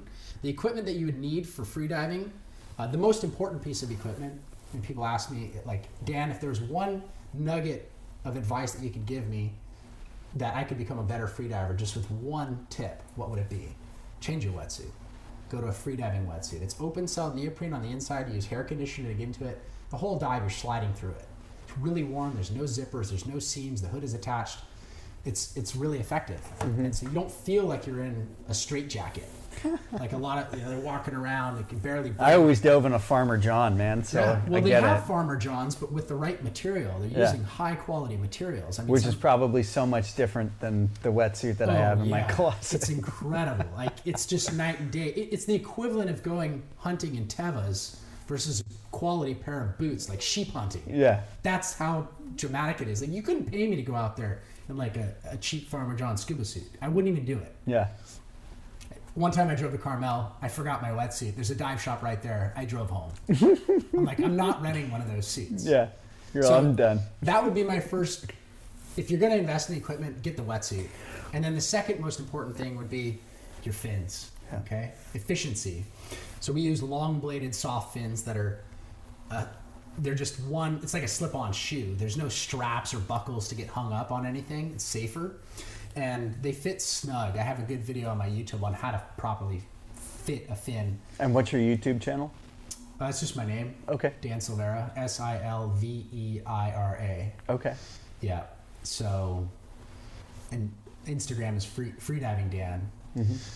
We can maybe post that. Yeah, we'll get in on that. Okay. So then, yeah, just getting a proper fitting fin would be important. And then it doesn't really matter the material. You know, they have plastic, fiberglass, and carbon, obviously going up in quality on each one. I find myself often leaning towards the fiberglass because it's got the durability features that I'm looking for, a little bit more cost effective, and the performance is very similar to my carbon. So for example, let me give you an example here. If I need to dive to 10 meters, which is 33 feet, and then dive to 20 meters, which is 66 feet, it takes me 7 wide kick cycles with my plastic fins to get to 10, and 7 narrow kick cycles to get to 20 meters. And a kick cycle is after both legs have gone forward, okay? Mm-hmm. With my carbon fins, it takes me 3 kick cycles to get to 10 and 3 more to get to 20. Now, what makes the difference for that? Response. Okay. So the material responds faster and it takes less effort. Mm-hmm. So if I was to bend... It's almost like ultralight honey. Yeah.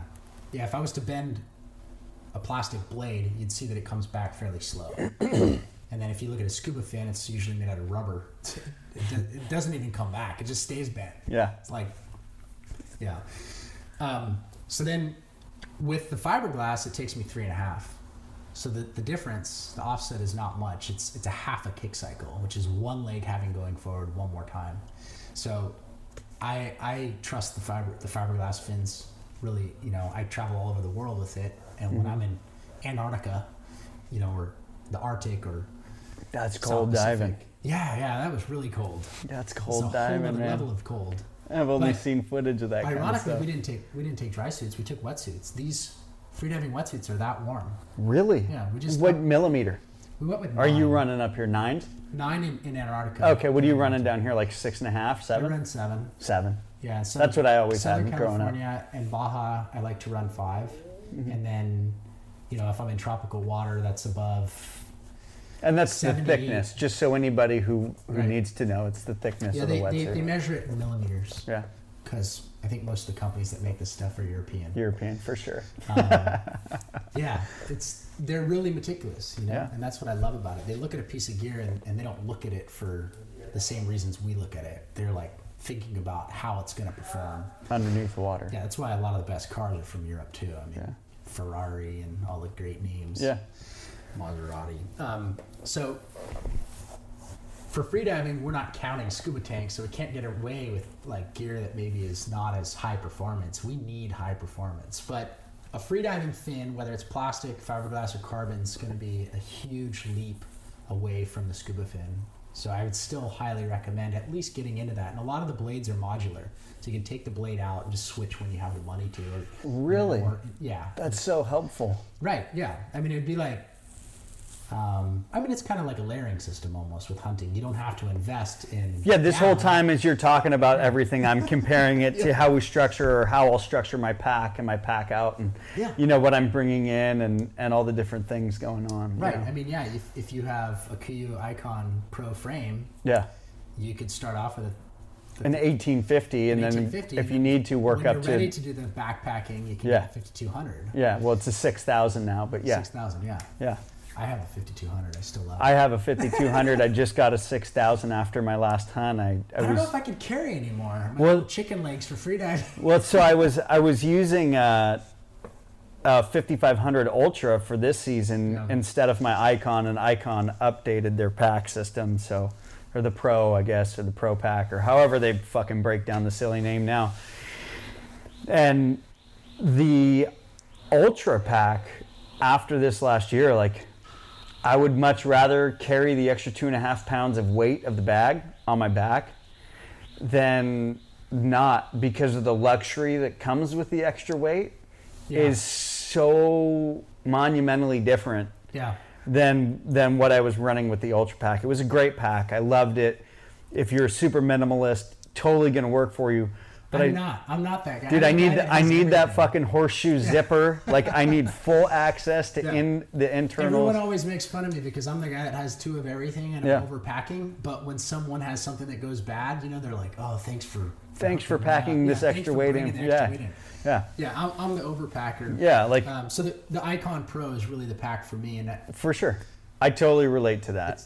I mean, I was packing. I'm leaving on the 28th of September, and I can talk about this because this will probably come out after that or right around that same date. I'm leaving for a stone sheep hunt, so it'll be my 4th sheep hunt this year, and I'm gonna fly up to Canada, and I'm just like, I'm packing everything, and I've always kind of like had a pack, and you know, I've gone on a couple pack hunts where you're going for prolonged periods of time. And it's amazing, after this last sheep hunt that I just came off of, which was a total of 14 days, 3 sheep, the amount that I learned on what I can get away with and not having for 14 days or 15 days. Like, my pack has slimmed down so much because there's only a couple essentials really that I need, you know, the largest thing being food. But, you know, it's kind of, I don't know, it's crazy. But listening to you talk about, like, you can switch out this blade, and, you know, like what you were saying with, you can have the Icon frame and switch out the bag to whatever bigger bag that you need at the, you know, appropriate time. Yeah, a lot of people even switch out their top and bottom for their wetsuit. They'll maybe start off with a 5mm bottom and a 7mm top, so that later when they do dive down in Southern California, they can just get a 5mm top. Mm-hmm. You know, obviously you want to wear the least amount of millimeters of neoprene on your body as possible because it's less restriction. Well, and then probably have to wear less on a weight belt less too. on the weight belt too. Yeah. So we've gone through wetsuit, we've gone to fins, and then weight belt. You wear a rubber weight belt so that as your suit compresses, the rubber weight belt doesn't slide around and like oh really your chest. See, I've always used it. Yeah, the nylon one. The nylon one. Yeah. So once you switch to rubber, it's really nice, and they have some even with the crotch strap that holds it in position when you go inverted. And then after that, it's just, it doesn't really matter. It doesn't matter if you've got like a scuba mask. I mean, obviously we wear low volume masks because as you're diving down, the pressure is pushing that mask against your face, and you need to exhale into your nose, out of your nose into the mask to equalize the mask. Otherwise, it will actually, it could do some trauma to your eyes. Yeah, suck your eyes out of your skull. Yeah, you get some. I mean, not really, red but eye. Yeah, and it's painful. Yeah, I mean, if you come up, I know if you go get down a too deep or come up too fast, you can blow your ears out like terribly. Yeah, when you go down, you definitely want to make sure that you're equalizing. And I've had students damage their, perforate their eardrum by pushing Start past. bleeding out of their ear. It does, yeah. So Yeah. you need to make sure that you can equalize all the way down. So that kind of comes down to technique. Just thinking about it has me cleaning my ears. Yeah, technique and diet. Diet has a lot to do with equalization. Really? Yeah. How does diet play a role into it? If you're really into dairy, a lot of cheese, it definitely thickens your mucus. And if you don't hydrate enough, that thickens your mucus. If you're a smoker, that restricts your nasal passages. Caffeine restricts your nasal passages. Really? If you have too much of it. So eating clean food is helpful. And then you've got other parts of your body that are affected by diet. Like there's a pretty good chart by LifeWater where they show different foods and the pH of what happens in your body after you consume it. So homeostasis is 7, pH of 7. So our body, when we're perfect, is 7 on the pH scale. It's ironic because the 7.5 is the gigahertz that our body enjoys the most. So Really? like if you're doing sound healing or tuning or the vibration of the oceans, there's around 7. How crazy is that? So we're all connected. Talking about what we were already on a tangent on, just being in sync with everything. Right. And the energies. Remind me to come back to a point on that. About what makes a successful hunter. In fact, I kind of want to go there now. Get after it. Okay, So tangent that. Yeah, go we're going for off. This is the rabbit hole that you wanted me to go down. So a lot of times people ask me, how, what makes me a successful spear fisherman? Why am I always getting more fish? And I tell them, because I'm not a hunter. And they're like, what? Yeah, like I'm not a spear fisherman. Mm-hmm. And they're like, but how can you be a spear fisherman and not be a spear fisherman at the same time? I said, well, because when I'm underwater, I'm a jellyfish or a rock or a piece of kelp or another fish. I just figure out what the environment is and I become the environment. And then I'm just an observer. Well, and it's like what you were saying earlier, the adaptation. Yeah, right? and I only... Our ability to adapt. Right, you're adapting to your environment. In order to be a better predator. Be the chameleon.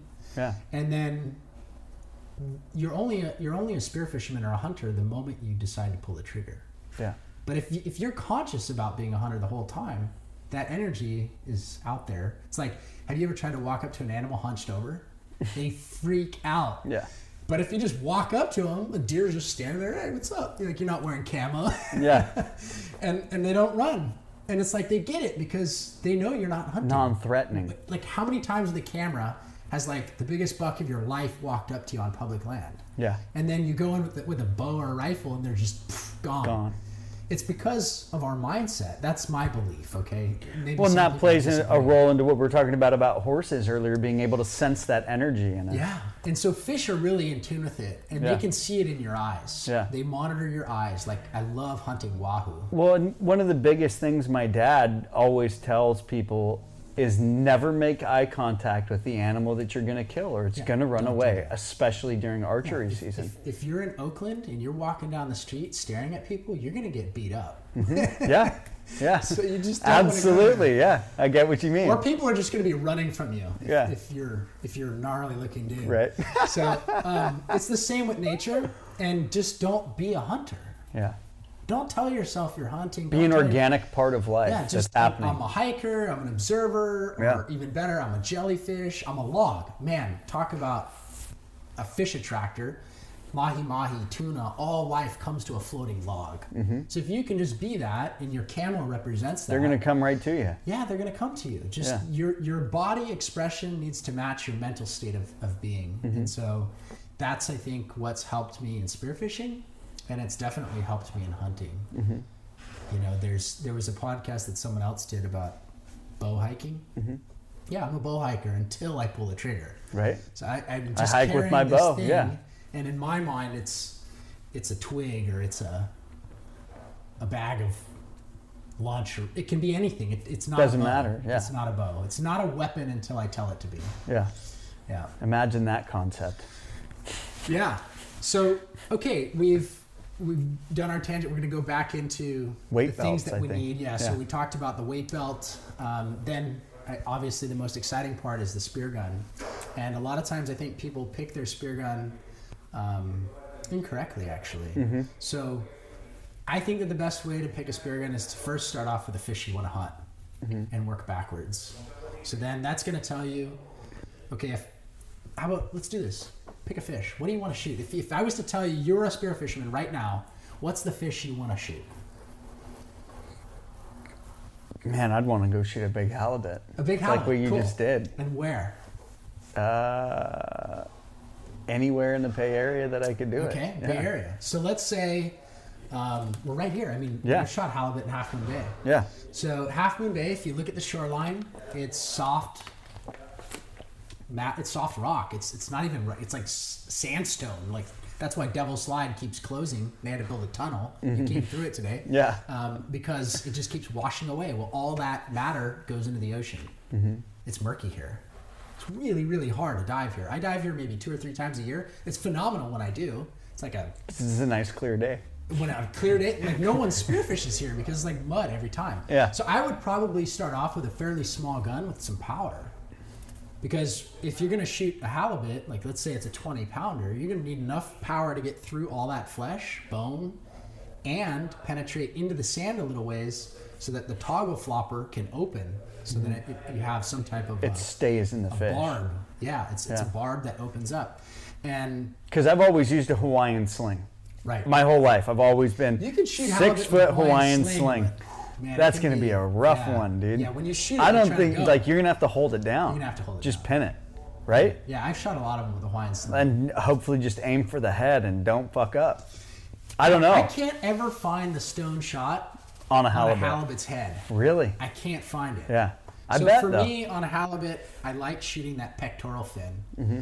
All of its organs are right underneath there, and it just seems to stun them enough that you can get your hands on them. Yeah. And so I would say that for around here, you'd probably want to go at like an 80 centimeter gun, 75 to 80 centimeters with 2 bands, toughen it up, and make sure that, yeah, you're shooting that pectoral fin that's fairly soft that you can get into, but there's just enough bone matter in there that it doesn't usually come off the spear. So that's what I would do. I'd work backwards, and then I'd want a reel on my gun, so maybe like 30 meters of line, just in case they do make a run while you're coming back to the surface. Just open the reel, let them go. Because halibut make 1 to 2 runs, and then they just lay back down. So my favorite thing to do is I have my gun on a reel with my float line clipped to the back of it, if I'm free diving, and then on my buoy, I've got a hoop stringer. It's like a metal stringer where you put the fish on it. And so if I was to shoot that fish, I would open my reel and come up, would let the fish go and do its thing and lay back down.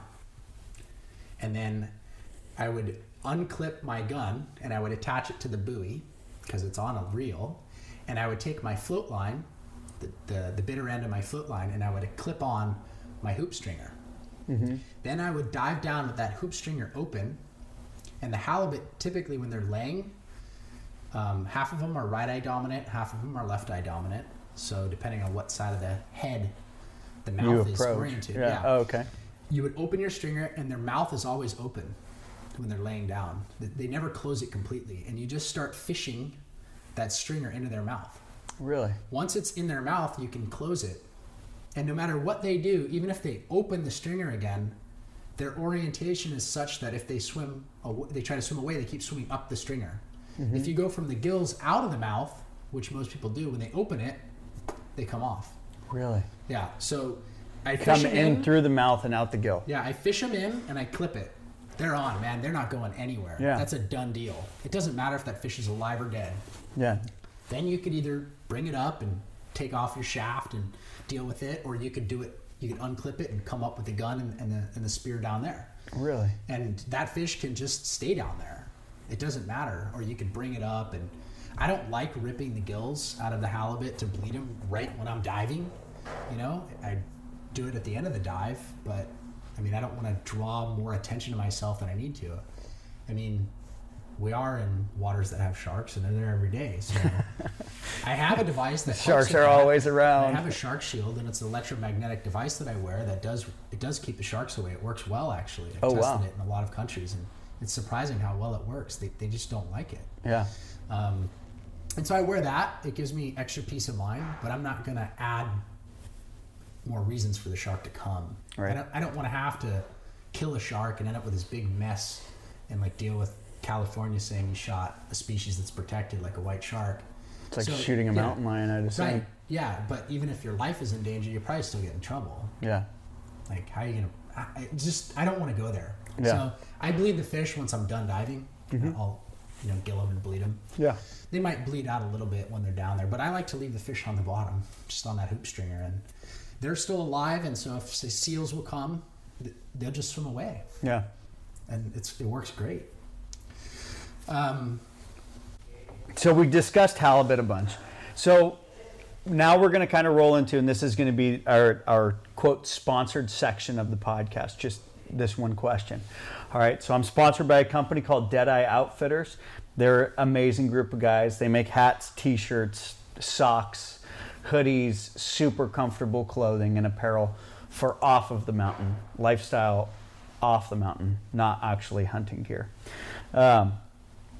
So that being said, my question for you is, what is your gnarliest moment that you've ever experienced while spearing a fish, whether it be with sharks or, octopus trying to eat you. I have no idea what it could be, but I'm sure that you have, and it could be just from when you were doing cinematography and photography underwater. What's your most gnarly and like panicked underwater moment in your career of diving since you were 7 is when you said you started?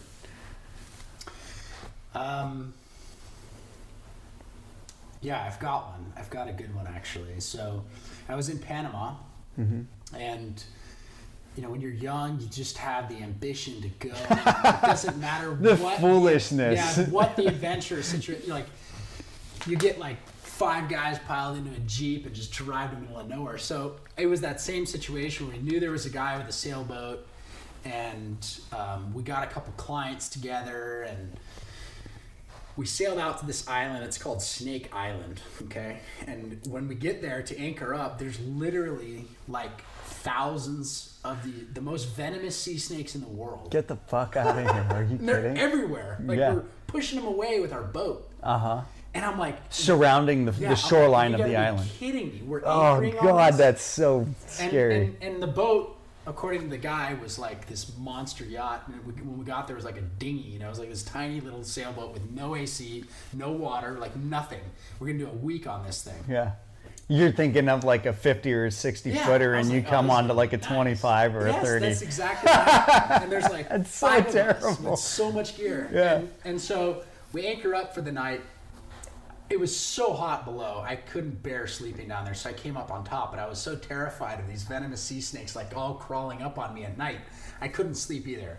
So I got no rest. Next day we wake up, and the guy's got the smallest dinghy you've ever seen. It's like 8 feet long, and we got the pile of buoys and gear and giant tuna spear guns. Snakes slithering in. Yeah, a bunch of us piled in it, and we're motoring out, and we got dropped off, and I could tell that there was some pretty strong current. And I remember telling the captain, I said, when you go back to get the next group of people, you need to stay out here with us. You need to pick us up and drop us off for another current ride.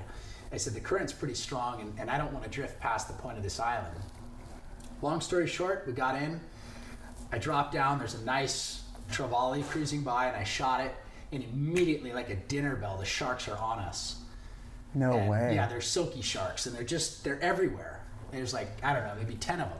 And it's kind of murky at that spot. We weren't far enough offshore. So you got snakes, now you got sharks. Yeah, and the venomous sea snakes were also swimming around, but everything's gonna kill you. Their teeth are so far set back in their mouth that they can only bite like between your fingers or your earlobe. Yeah. So it's unlikely that they could bite you, but it's still like uncomfortable. Snakes just make me feel uncomfortable anyways. Yeah. So the captain drives back to the boat, and I keep looking back, and I'm like, where is he? Like, I got this fish, I'm ready to drop it off. I'm holding my spear gun in the air, which typically means, hey, come get me. And he's not coming back. And I'm looking at the tip of the island. I was like, okay, I'm just going to string this thing onto my waist. I put the fish on my waist, and the shark's still coming in, but I'm able to push him away. And my client's with me. I'm like, all right, let's get you a big fish now. So he's getting ready. He's diving down. We're not seeing what we want. It's a little murky. He's a little excited. And then before I know it, we're drifting past the tip of the island. I go, damn, like maybe we should make a break for it and just swim to the island. But there's like 10-foot waves crashing on shore. I'm like, that might not be a good idea. I don't want to just, the captain will come. He's a captain, you know, like he's not going to make a mistake like that. Finally, moving forward quite a ways, that island is like getting pretty small. It's like a dot in the distance. The horizon's looking like, difficult. There's no other islands. Like, where are we going? You know? And I'm starting to freak out. And my client, the sharks are still following us for some reason. And he's like, just give the fish to them. I'm like, you know, this might be our last meal. He's like, what? I'm like, I don't know how we're going to get back. The current's coming this way. Like, we can't swim against the current. Yeah. There's nothing it's we too can strong. do. It's just too strong. Yeah. And, you know, the boat's not coming out to look for us. So I was thinking, I said, you know, I think we're actually approaching the change of tide. And I said, if that current starts lightening up, we should just swim. And he's like, there's no way we could make it. So we ended up swimming. The current did change. We ended up swimming. We ended up getting back, and we were just about to go into those big waves to just get to the island. It had been hours, and we were so dehydrated. And this was day one. You know? It's ruthless. And finally we see the captain like circling around where he dropped us off, and then he came and he saw you. yeah, he came to get us, and I took him into the water. I was not happy with him. Yeah. So I bet. we'll leave it at that, but Because that's got to be so much different layers of panic that comes Yeah. into that kind of situation. Because you're essentially lost at sea and Right. victim to the current. Yeah, At you that have no point, there's control. really nothing you can do except for ride it out and hope for exactly what you said, which is the tide change. right. But you know, I've had situations where I've been like stuck under a rock. That's kind of terrifying, but you know, if you can just Not panic. calm down a little bit, you'll find a way out. Well, and how important is it when you're underwater to realize that panic, just like when you're in the mountains, is your worst enemy? But I think that's the joy in freediving, is that you've conquered your mind already. Mm-hmm. You've dealt with the hardest thing, which is no oxygen. Like, you're face to face with death on a breath hold the whole time. Because if you don't breathe at some point, you're gonna die. Yeah. But so I think your mind is strengthened by learning to become a freediver. And And it's then these situations feel small. because Gaining you have- mental toughness. Yeah, you feel like you can conquer anything. Yeah. If you can hold your breath to the end, yeah, I think you've got the mental fortitude to deal with those situations. And it's not a matter of when or if it'll happen. It's a matter of when. You know, it's going to happen at some point. You're going to end up in a situation that's uncomfortable, Yeah.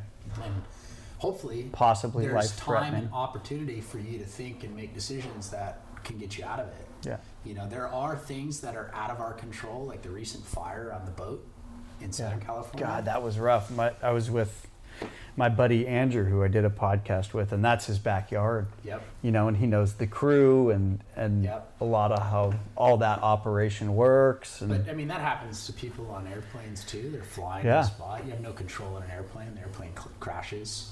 yeah, So there's a lot of situations that I've had in the ocean that Mm-hmm. have been a little sketchy, but nothing that I couldn't get myself out of, and dealt with all the biggest, baddest sharks in the world, and they haven't done anything that I felt was dangerous. what's it like being that close with great white sharks? And I'm asking because I only get to talk to my uncle about being that in that close of proximity with great white sharks. So I would love to hear your perspective on it. It's kind of like seeing, what would you consider is the biggest, baddest animal on land? If I'm out hunting, that would be like a situation of being stalked by a mountain lion. Would be the most comparable. Okay. So imagine there's a mountain lion, you're face to face with it, and it's like, it's such a beautiful animal. So you're like in awe of the beauty and their ability to come in so silently and The power. Like, they are what you want to be. They're the apex predator. They're the best at what they do. No other animal can even touch them. So you're like, it's like seeing your idol face to face for the first time, but you're terrified of your idol. 'Cause what are they going to do to me? Like, I've had situations that you meet someone that you're really inspired by, and then they turn out to be an asshole. Happens all the time. Seriously. So you're hoping that shark is not an asshole. Yeah. Yeah. And fortunately for me, I've had that situation multiple times, and I've just been in awe. Like, wow. That if I could be the ultimate hunter in the ocean, I'd be that white shark. And I just hope that my presence and aura in the water is that of a white shark. Because then I've made it. But I don't want him to be an asshole and come and mess with me. But if he does, I'm ready for it. You know, I kind of know what they don't like. They don't like being watched. Being poked with broomsticks. Yeah, but like a mountain lion, they have a tough time attacking if they're being watched. Yeah. They just don't want to do it because they know the opportunity of them getting hurt is much higher. They attack by the element of surprise, and that's how a white shark behaves. And I think a mountain lion is a good comparison to a white shark, and I think that a brown bear or a grizzly bear would be a good comparison to a bull shark, because they'll just stand up and like, I'm here, and then come running at you. Coming at you. Yeah, and that's what bull sharks do. Really? I didn't know that. And then tiger sharks are more on the timid. It's like a hippo. They want to come in like hiding behind you and act all docile, and then boom, hit you hard. So What about hammerheads? Wow, I had a good, well, that's another good one. I'm Yeah. glad you mentioned that. I was out at Cortez Bank. It's this reef that's 100 miles off of San Diego in the middle of the ocean. It's crazy to be spearfishing out there. And I had what we called the hula skirt effect. You know, I had like 3 yellowtail on my belt and 2 bluefin tuna on my stringer, like off my waist. Yeah. It's not a good idea to do that. Probably the not. boat was pretty far away. They were like a quarter mile away. I was diving on Peace, which is very similar to Conception, but it's a different company. Good captain on that boat too. And so I was like waving my gun, but the chase boat was helping some of the other people. I was the guide on that trip. And so I didn't want to take away from anyone else that needed assistance. So I figured, okay, well, the fish are schooling so heavily here, I'm going to get one more and I'm going to swim back. Because at that point, it gets hard to swim. I got to swim up current. And then the next thing I know, like the tuna are coming in, there's yellowtail and bluefin everywhere, and I'm all excited. I'm like, oh, this is epic. And then I'm getting tugged underwater. I'm like, what the heck? I thought it was a sea lion because I've had some pretty nasty encounters with bull sea lions that come in and just They're beat ruthless. you up. Yeah. They just drag you down if you've got that fish attached to you. Yeah. You're trying to get away from them, and they're so agile. But I turn around, it's a freaking hammerhead. How big? It's like maybe 7 or 8 feet, so it wasn't that big, but it's That's got a big mouthful of hammerhead. teeth, Yeah, you know? yeah. And those teeth are like an inch from my butt, you know? Yeah, yeah. and he's got a hold of this big yellowtail, and he's dragging me down, and he releases and lunges forward for another bite. And I kind of pulled away, and as I did that, my hula skirt, my stringer, moved out, and he managed to get his tooth hung up on the spectra, and it cut the spectra. So I didn't have monofilament or cable. It was just like kiteboarding line. Yeah. And all my fish just started Going like in every confetti, direction. just sinking down, and I was frantically, diving down and trying to get him. And every time I go down to get one, he'd bum rush me, and then turn around. Really? And a false charge. Yeah, he just at the last second he'd turn around because I'd look at him, and I just couldn't gather any of my fish, and he just kept coming after me, and he wouldn't go eat the fish. Yeah. It was bizarre. It was like a territorial thing. So I swam back to the boat. He followed me all the way back. That's crazy. And I came back with nothing. Yeah.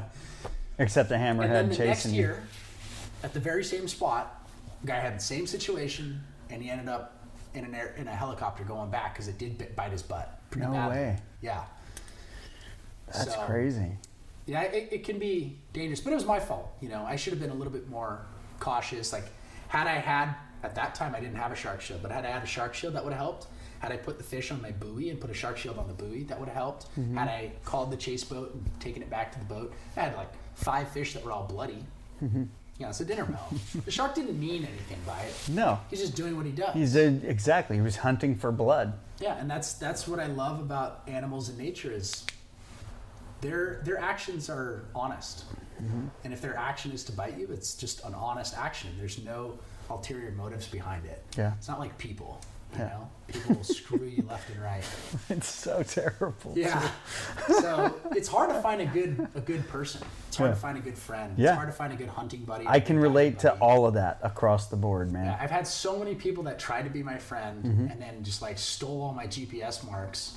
Yeah. Like, oh, you don't own the ocean. I'm like, yeah, but It's all public land, man. I'm like, yeah, but I asked you, like, if you're gonna go back to bring me, like, now you're going with 20 other guys, like, shooting everything Who's up. going to go with 20 other guys? Who's going to go I with...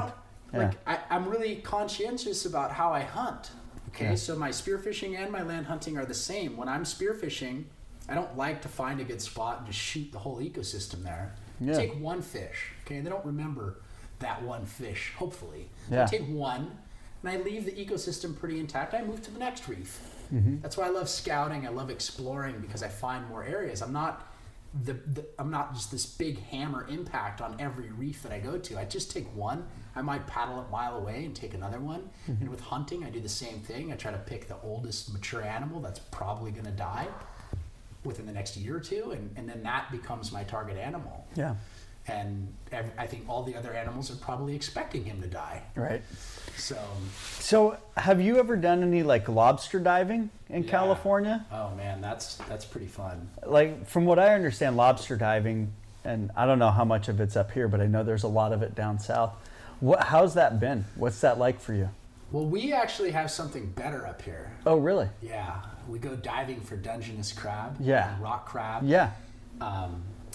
sheep crab we get in Monterey, and then we also have box crab, Puget Sound box crab. It's the most crab forward flavor that you could imagine, and like their claws have like, I don't know, maybe an eighth of a pound of meat in one. It's crazy how big they are. Yeah, no, there's a lot of meat. That sounds delicious. A box crab could be like 7 pounds. Yeah. 5 to 7 pounds. So let's talk about crab diving. Yeah, that's what I do right here. I do it all the time. I just swim out and instead of throwing pots. Yeah, I don't waste my time with the pots. I go diving. It's so fun. I'll get fish. Yeah. I get a good workout, and I get my crab. And so the crab that I like is Dungeness crab locally here because it's pretty soft shell. I can crack it and get through it quickly. My biggest pet peeve with crab is not being able to eat it fast enough. Right. Because the rock crab tastes good, but it's so much work. So that's the type of crab I want someone to crack it for me. Yeah. Because their shells are hard, but they are delicious. So we go out and I like working the fringe of structure and sand. And in the wintertime, they're a little bit deeper. But you could always draw them in by dropping down a bait bag, and that's totally legal. You just drop down a fish carcass or something. They'll come over and munch on it, and you just make dives. Maybe put like 4 or 5 of those, just like you would pots, but there's just no pot. Yeah. And then you just go from bag to bag, and you grab them and go. And then in the summertime, actually, all the crabs come in the shallows to spawn, and the males will run around and find a female. They'll pick her up, and they'll run to a big rock. They want to present to the world that they're going to make love to this other crab. And they sit there and they hold that crab, and they're just totally exposed. We don't have any otters up here, otherwise they'd be wiped out. But they have me, and I'm up there with the otters. So you're otter-like. Yeah. So I come down. I don't eat them both, but I take the female. I let her go. It's legal to take females here. They just have to meet the minimum requirement size. Which are? I think it's 5 3/4, and then commercial 6 1/4. And there's a gauge. I have my gauge. The metal gauge. It's 5 3/4, but it's inside the 2 points of the carapace, and that's for Dungeness. Rock crab have to be 4 inches, and then Puget Sound rock crabs, they're not from the genus of cancer, so you have to free dive. You can't get them on scuba.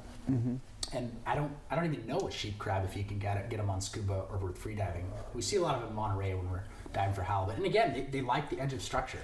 Yeah. So in the summertime, just right before the season closes, down here it closes on June 30th.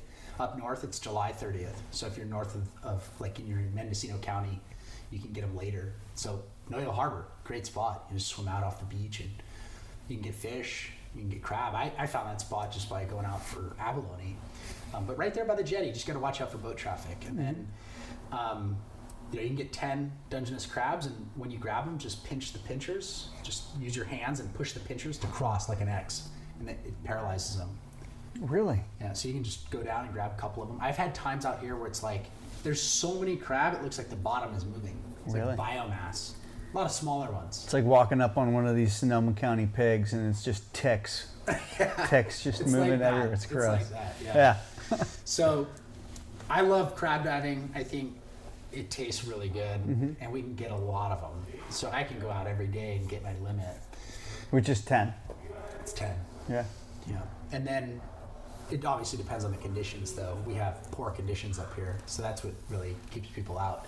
But going south, as soon as you hit otters, then okay, you're done with crab. The crabs are going to be like 300 feet, where the otters don't want to go. Yeah. So harder to get crab. When guys fish for crab in Monterey, they're fishing deep. Oh, really? Because of the otters.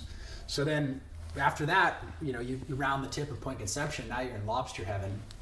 So that's kind of the defining line. There are lobsters up here. I've gotten them as far as right here. Oh, wow. But it's rare. And I don't know why they're there. They're great because they have no pinchers. Yeah, they're just spiny lobsters. They don't have any pinchers. They're all meat. Delicious. The heads are even good. We make bisque with them. But yeah, Southern California, it's great. The shore diving is phenomenal. If you know your little honey holes. Even the jetties, the breakwaters is really good. Again, watching out for boat traffic.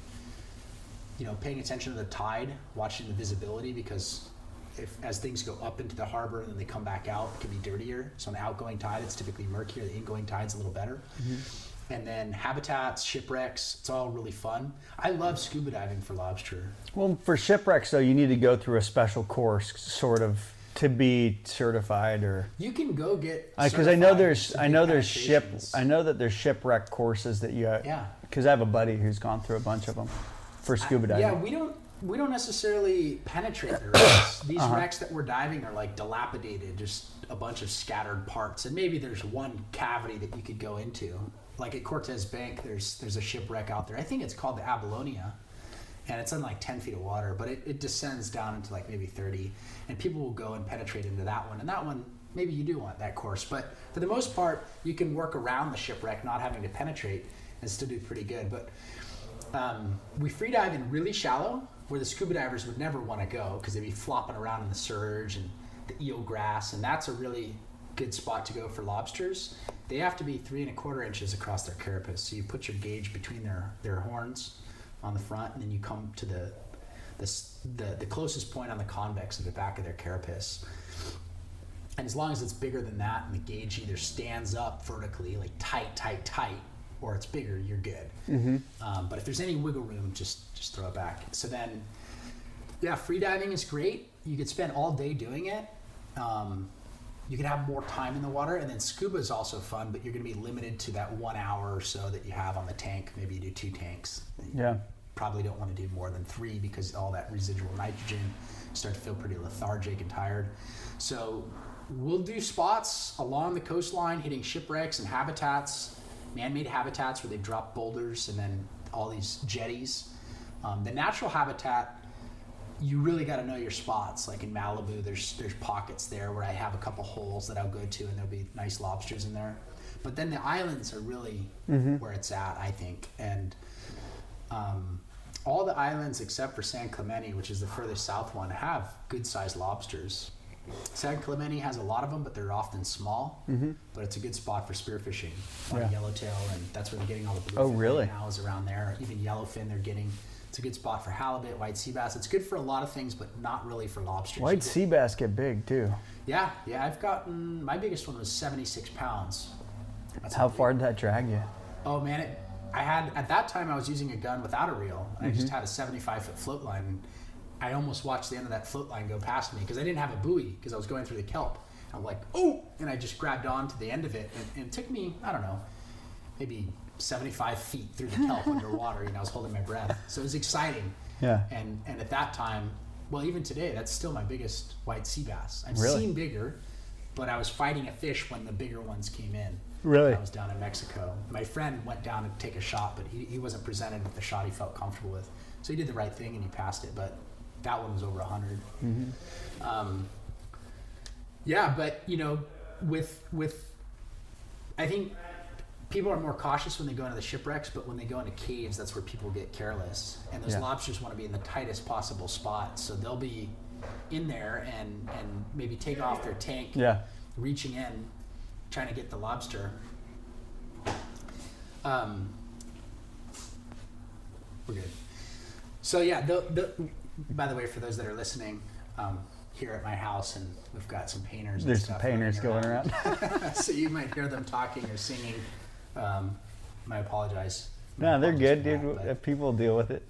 This house needs to get done here before the rainy season comes. Seriously, it's coming up. So he had just walked in the room. I told him to turn around and go back. Oh, go away. Yeah, so there's been people that have gotten stuck in caves, or they'll silt it up and then they don't find their way back out. That can be pretty scary. Yeah. But there's nothing better than seeing a giant, like 10-pound lobster and getting your hands on it. And they're pretty powerful. When they flap their tail, it can move you. Really? Yeah. No way. It's so hard to hold on to. They have so much strength. Yeah. It's pretty incredible. Actually, one of my favorite memories of lobster diving, I was on the Vision, which was the sister boat to the Conception that just burned down. And I was out there with the captain, and the captain and I were diving at Santa Barbara Island. There's the Arches, this spot where there's like this beautiful light. I'll have to show you the photo that my friend Mike took of me there with the big lobsters, like a 7-pounder. But it was way back in this hole, and the captain was diving next to me. He was on scuba, and at one point I was completely inside the hole, fins and everything, like looped around, made a right-hand turn, and then squeezed up into this crack, and then reached around. He was way back in this hole. Oh, wow. And it took me a while to get back out. And like half the time my mask would come off. It was challenging diving. It was shallow. It was like 10 feet deep, but you had to go in there and spend a lot of time working on this lobster to tire him out. I asked the captain to spot me and just to keep an eye on me. I said, if I tap my heels together, pull me out, you know? So you'd be down there on scuba looking in the hole at my heels, and the rest of me is like disappearing into the crack. And finally, after many attempts, that lobster was just starting to let go. I could feel his legs getting tired, and I was holding on to his antler horns, you know, the bases of those antlers and of his antennas, and I was able to just yank him out. And I remember coming out, my mask did come off, and he was just freaking out because it was like a 2.5 minute dive. Oh wow! He's like, I can't That's believe so you got this crazy. big ass Yeah. lobster. So we got some photos that day. It was pretty cool. But that's a dangerous thing to do, going deep into the holes. So the best way, I think, is going at night. Lobsters are out. And they're coming out, chilling they're on just the floor. feeding. And then my advice with the light would be only use as much light as you need. So if it's a clear day, go ahead and use a really powerful light. But if it's murky, don't use that same powerful light. Use a light that's not as strong, because you don't need to see as far. You only need to see in front of you, because they are sensitive to light. And when you see one, so we're scanning with the light, always keep the light moving. When you pass over one, get the light off of them, and then approach in the darkness. So sometimes I'll even turn the light and shine it towards myself and bury it in my side, so there's no light coming out, and I'll keep going in. And as I get closer, I'll bring that light from the edge, and I'll put the edge of the light towards where I want his antennas to go. And then those antennas will start feeling at the edge of the light. Once those antennas are down, you have a clear shot for your hands to come in. Because Really? typically they'll keep their antennas over their back. You go in to grab them, you touch the antennas, and they're they gone. slip right out. Yeah. They give you a slip on there. So yeah, you just get those antennas to lean forward and then come in.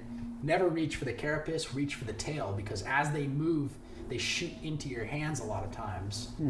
If you grab the tail, you're good. If you grab the carapace, you're good. But I've had times where I've gone for the carapace and they just scooted out the back. Really? It's fun, it's exciting, it's challenging. It's like abalone diving, but you have a moving target. So, and it's, you're not allowed to use anything to hook them, to net them. Yeah. You have to do it all with your hands here. Yeah. In Florida, you can do it with A net. a net, or they have like a lasso that's on the end of a stick that they wrap around their tail, and Get them. yeah. Like a And then, or they'll use a tickle. Snare. It's like a snare. They'll use a tickle stick, and they'll reach behind it and push them out.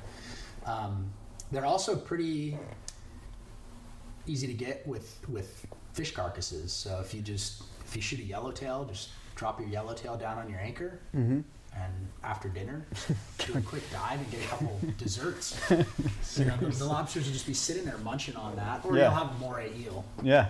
And those ones, oh, I've been bit by those. That's can be Not fun. pretty frightening. Yeah, All I those bet. teeth are in there pointing back. Yeah. That'll wreck you. Yeah. So when are you going to start diving? When am I going to start diving again? When am I going to get back into when Are it? you going to get back into it? When, I'm honestly, I'm thinking it's probably going to happen this winter. yeah. I'm going to really kind of start November is my favorite time. to dive. To dive. See, that's the worst part about November is that's the best elk hunting for me for rifle season Rifle out of season. state. Well, December and January is good too. Yeah. You just got to look at the conditions Yeah. and make sure it's calm. But the visibility is great. In the Well, winter I here. mean, and lobster opens up mid-October, if I remember correctly. I think lobster and crab. Sometimes it's in October, sometimes it's in September. Uh-huh. It all depends. Yeah. So, yeah, my lobster opener became less important as I got more into elk hunting. Because Right. like the end of September is like the glorious time for archery. Maybe that's what it is, because a buddy of ours always used to come deer hunting with us every year, and then I think he started missing opening weekends so we could go lobster diving instead of deer hunting. Right. So that's what I think. Yeah, I think you're right. It's September for sure. One of my favorite days. You'd know better than I One anyway. of my So favorite days where I got to do the best of both worlds. I was diving in Moss Landing. I was shooting halibut. 4 in the morning. Went out by myself with my scuba tanks and my boat. And I needed to get it done, right? So I went out. I got 2 halibut, 1 dive, loaded up the boat, drove all the way up to Hollister, hooked up with a friend of mine, and we went and we got a deer and a pig. no way. It was like all in the same day. We had the complete surf and turf. I Yeah. had the halibut, And actually, I did get a few rockfish and lingcod too. Really? So it was just like we had this whole smorgasbord Array of amazing. I was filleting fish and butchering deer Pig and and pork deer, at yeah. the same time. You know, it was pretty Wow, that's crazy. cool. Yeah. So, do you rifle hunt at all? Because you're a hunter as well on the mainland. Yeah. Right. So it was interesting. I remember sitting down in Big Sur. I was on my kayak, and I remember looking up at those majestic mountains. I mean, they go straight up for like 2,000 feet. Mm-hmm. And I was like, I'm really addicted to this diving. Like, it's not even healthy how addicted I was. Yeah. I'm like, I can't go 3 days without being in the water. I'm like, I gotta find a way out. Uh-huh. So I was looking at the mountains, and I said, that's gonna be my way out. I'm gonna hunt. I'm gonna hunt those mountains. And I started off actually hunting private land, and I was, getting a lot of nice big fat deer and pigs. And I said, well, I just don't know. Like, am I good at hunting, or am I just shooting fish? Just these animals that are on private property. So I told my friend at that time, I said, I'm not going to hunt your place anymore. And he's like, what? I'm like, I'm going to go hunt public land. He's like, dude, you're fucking retarded. You've thrown away a golden egg. And I'm like, yeah, I might have, but I appreciate what you've taught me. I'm switching gears. Yeah. And I remember I'd go down, I'd shoot a bunch of halibut or rockfish, and I'd have my cooler full, and I'd be in Big Sur, cooler full of fish, and I'd put on my camo and I'd hike up these mountains. And yeah, I ended up being archery? Successful. No, with rifle. A rifle. Okay. No way I was thinking about archery. It wasn't even in my mind. Hadn't even happened yet. No. I mean, I thought like, it would be nice someday to do this archery thing. It's kind of like spearfishing, but I was like, I can't even get to 200 yards from these animals. How can I get to 20? And so I went with a rifle, and I was successful, and I ended up bumping into an old friend, ended up meeting his son. We ended up becoming best friends in hunting, and he had horses and mules, so we just started exploring all of Big Sur. The biggest pig I ever shot in my life was in Big Sur. It was like 400 pounds, public land. Wow. We did a lot of rifle hunting, and the last year I shot there was at 397 yards, which for me was a long shot. I don't have any formal training in shooting. Yeah. And I think that's a poke for anybody. I don't have a fancy scope. Yeah. It's just a Leopold. I don't have a Night Force yet. I'm going to get something nicer eventually. But, Maven makes really good glass. If you ever want to check their stuff out, let me know. Yeah, I've been looking at their stuff. And in fact, a friend of mine was asking like what I recommended for like a good spotting scope. And I recommended Maven. Because I think they've got that same idea, similar to Kuyu, where it's direct to consumer. Yeah. Really good product. Good glass, no markup. Super crisp. Nice. It's super crisp. That's because I do a lot of video for the Thule elk and I mean any wildlife I get on in the field, and it's actually been the best recorded footage I have gotten for any. Do they make scopes? Spotting scopes and rifle scopes and binoculars. Okay, cool. Yeah. Yeah, I'll look into it. So anyways, after that shot, I shot it in the neck, just died and on the steepest canyon from hell. I shot across the canyon, and I looked at my friend, and he's a really successful archery hunter, and I said, I'm ready. He's like, sweet. So I got a bow, and at that time it was a Hoyt, and I went and did some tree stand hunting locally here in like the Santa Cruz Mountains. Yeah. And I got a fork and horn, and I was hooked. Yeah. And after that, I really haven't done much with my rifle, and since then I've shot a lot of big pigs. I think a lot of people underestimate the excitement and fun of hunting California pigs, hogs, like big boars. Oh yeah. It can be a really fun Well, hunt. it's so much different than hunting pigs almost anywhere else in the nation because we have such a diverse amount of terrain that you can hunt for. It's mountains and hills, and it's just so freaking cool. And you have all year to hunt. And in my opinion, it's the best meat. It's 365. I've been making prosciutto and dude, unbelievable. Yeah. So delicious. So for archery, when you made the decision to dive into archery, did you end up finding a pro shop to use, or did you just go to like a Bass Pro and get a bow over the counter, or? No, I got a used bow from a friend. I said, just get me something and whatever. Just get me something that works. I don't know. It was like the amount of knowledge that I needed was it was just too much. I was like, just get me something, get me started. Eventually I'll end up changing it. Yeah. And eventually I ended up handing down that bow to another friend. It's still a great bow. Allowing them to learn and understand what archery is all about. He's a spear fisherman that became a hunter, and he's harvested his first turkey this year. He was really stoked on it. With a bow? With my old bow. How cool is that? Yeah, the same bow that I shot my first deer with. And I shot my first pig with it, and my first rabbit, a bunch of things. And so I continued archery hunting and learning little bits, mostly through YouTube and through podcasts. Nobody in my family hunts. I'm the only one. So you're not even born into it? No. Right. And so for me, that's in the lines of talking about pro shops. I work with West Coast Archery, and the ability that I've had to learn more information, have a better understanding of, what my shortcomings are with archery, what I can do as far as working on my form, or products that may, switching my quivers or whatever it is. Going to a pro shop, I have found so beneficial and so helpful. How do you pick the right guy in the pro shop? So, that's actually a really good question, and I appreciate that a lot, because I've been to pro shops where everybody's a douchebag. They might have an interest in target archery, which may not correlate. They're into trad.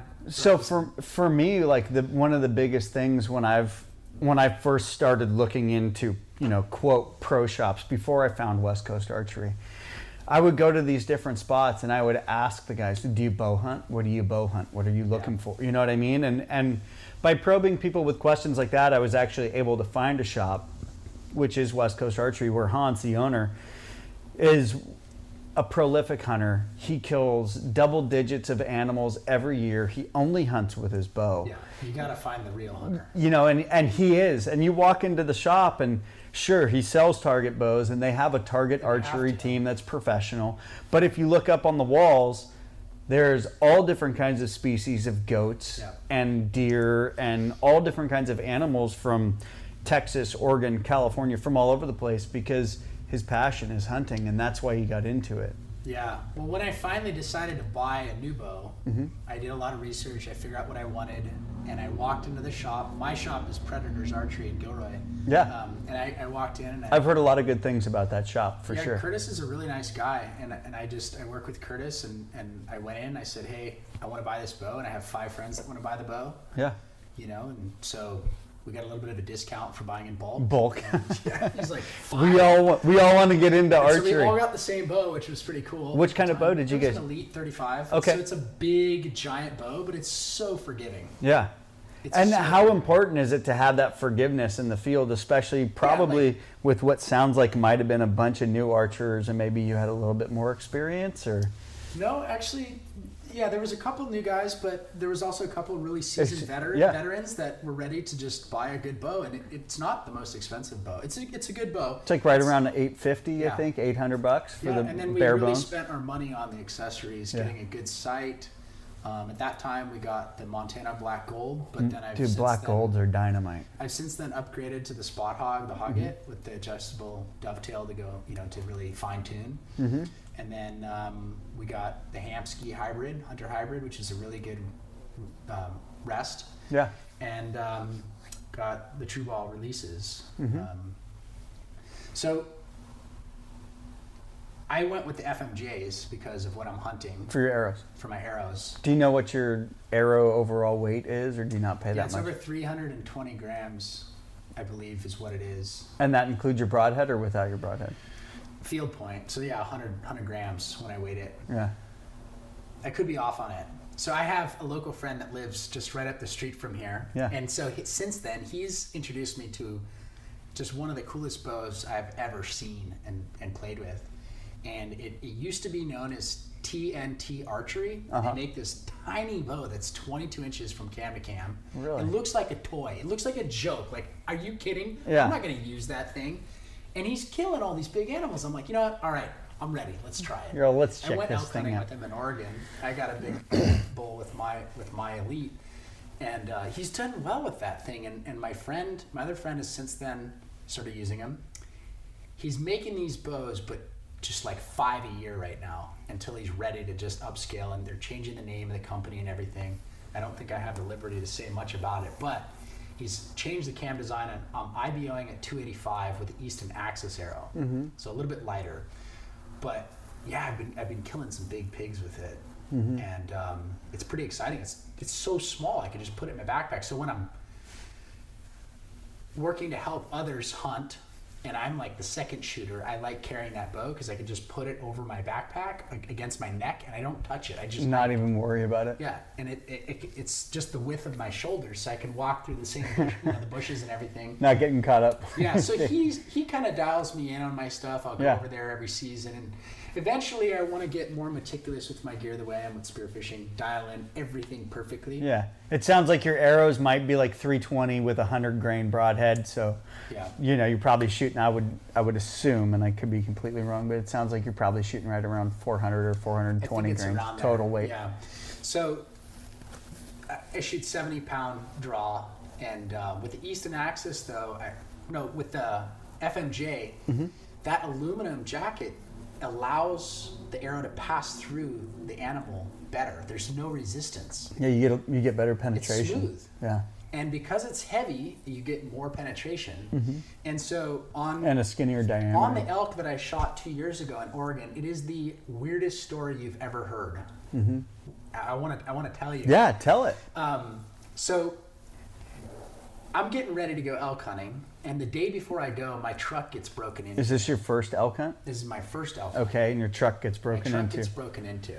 And they break the window, they take my bugle, they take my cameras, and they take my license.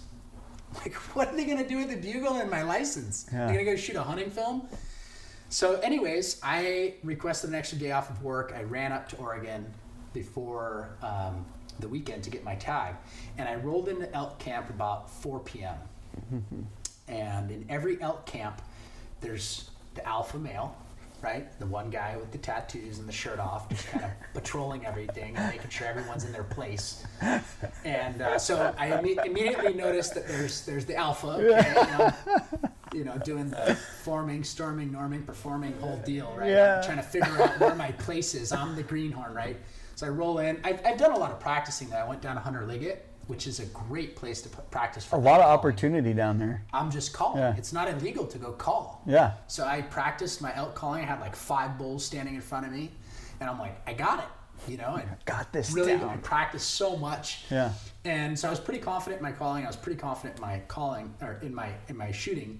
So the alpha came up to me and he's like, oh, you must be Dan Silveira. And I'm like, yeah, hey, nice to meet you too, man. Yeah. And he was like a little, he's like, oh, your friend said you just shot a big deer and a big pig. Well, I'm here to tell you that elk hunting's hard and you're probably not going to get anything. I said, hey, that's fine. I have 7 days off. I'm not complaining. Yeah. I said, however, I will tell you one thing. I'm confident in my shooting and I'm confident in my calling. He's like, how can you be confident in your calling? You've never elk hunted. I'm like, I practiced. I practiced and I've had the elk come to me, so I'm pretty comfortable with it. Yo, I know what I'm doing maybe here, I was bud. being cocky, but maybe he was being a dick. I had just sent a text message to my buddy Michael saying, when I get there, we'll shoot a bull. Because he was saying that they'd been hunting for 10 days and it was pretty hard and everyone was kind of doing their own thing. They weren't working as a team. I said, we'll get there and we'll shoot a bull. So we go up the first mountain we see, and he cracks off a cow call, and we get a bugle. We're like, whoa, let's do this. We're going to kill this bull. We just, that's how we were thinking. We're like, oh, we're just going to go kill this bull. And so then he's doing some calls with a primo call. It's kind of got a weaker sound to it. We drop down the canyon and I say, okay, put that weak call away. I'm going to switch to the big bugle. It's a mouth call from Rocky Mountain. So anyways, I'm using the Raging Bull. That's what it's called. And I'm going up the mountain doing some good lip ball and all the stuff that, really get him pissed off. And finally, he's just in the trees like 30 yards away from me, and I get nestled back there, and he's just raking away, and I can't get a shot. And he steps out, and I challenge call him, and he makes the turn. He couldn't see me. He makes the turn right in front of the tree. I have no idea where my buddy is at this point.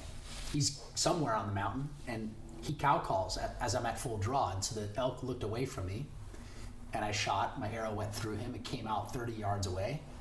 It's with the FMJ, and then I'm freaking out. I'm like, oh my God. I just shot an elk. My clothes aren't even dirty. I've only been on an hour. Like, I just drove straight from California to Oregon. I shot a bull in the first hour. Mm-hmm. I'm like, this is going to be great to tell the alpha male guy that I just killed one. And I'm like, oh, wait. We got a cow call. That's what you do after you shoot an elk. So I'm cow calling. And I hear some commotion on the other side of the trees. And then I hear my buddy playing his cow call like a kazoo, just like playing music on the thing. And I'm like, what is he doing?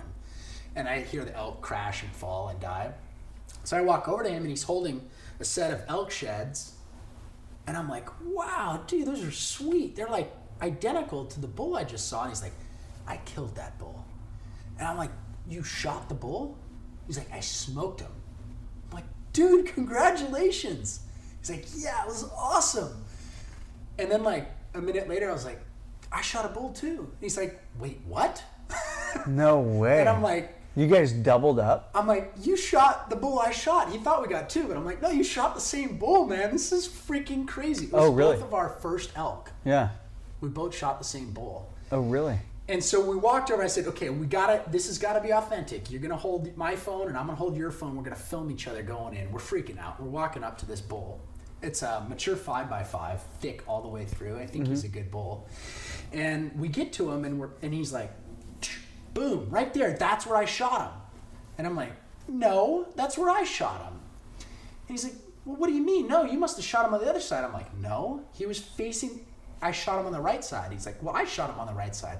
I go, dude, come on. I shot him. You shot, what is this? Yeah. I'm like, there's got to be another hole. Yeah. We flip him over, 2 exits. Really? 1 entry. Get the fuck out of here. Dude. Are you kidding me? It's crazy. I'm like, how could that happen? Like, you shot my hole. Yeah.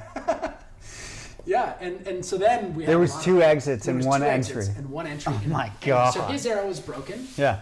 Half of it was inside. He was not using an Easton accent. He was just using a gold tip hunter. And so you could see that even though he hit the same hole, he didn't get the penetration. Mine was 30 yards away and covered in blood. So how could my arrow be covered in blood if I didn't shoot it? So we both shot it. We both hit the same entry, and we had a different exit. How insane.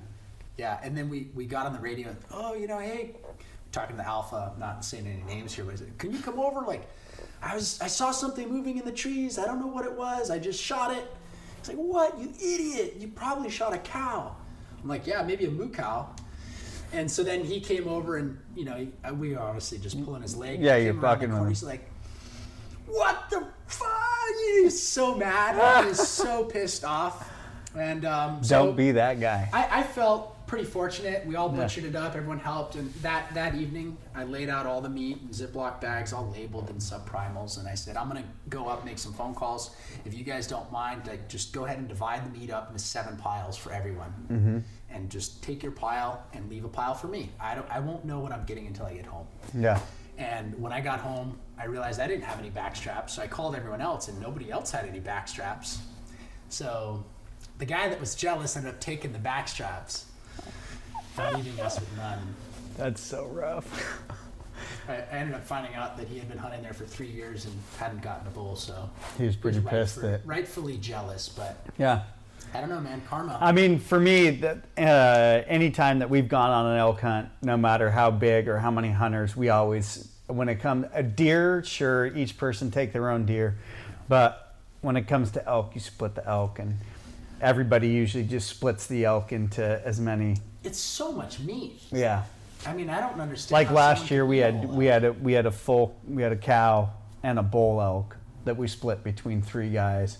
Yeah. And that's a lot of meat. It's crazy how much meat comes off of them. Yeah, I was blown away. Yeah. Yeah. Yeah, so I'm really excited this year. Actually, next week I'll be heading up to Oregon. But this time, instead of hunting for Rocky Mountain, I'm going to hunt Roosevelt. And I know that it's really hard. And this is 100% public. Thick country, miserable. So I'm really not expecting a whole lot of success, but I'm going to get after it. Yeah. So we'll see what happens. Hopefully I get one. And that rolls into your 2019 archery season that you had in the A-zone. Yeah. And you killed a phenomenal buck this year. Yeah. That you'd watched. You kind of talked about it a little bit.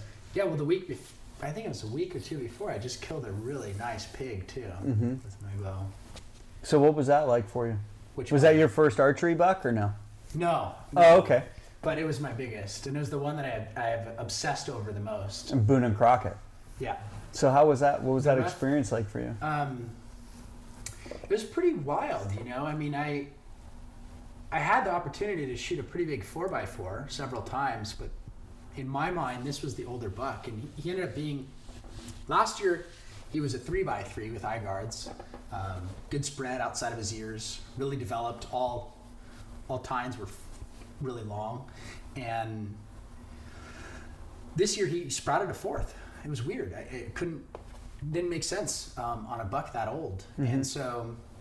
But I was still happy. I have an obsession with 3x3s. I really think they define a blacktail, and I think when they switch to a 4x4, they're more. It just reminds me more of a mule deer. Yeah. And so I just love 3x3s. They've been my nemesis. I got one the year before that was also pretty nice, but a little bit short on the second time.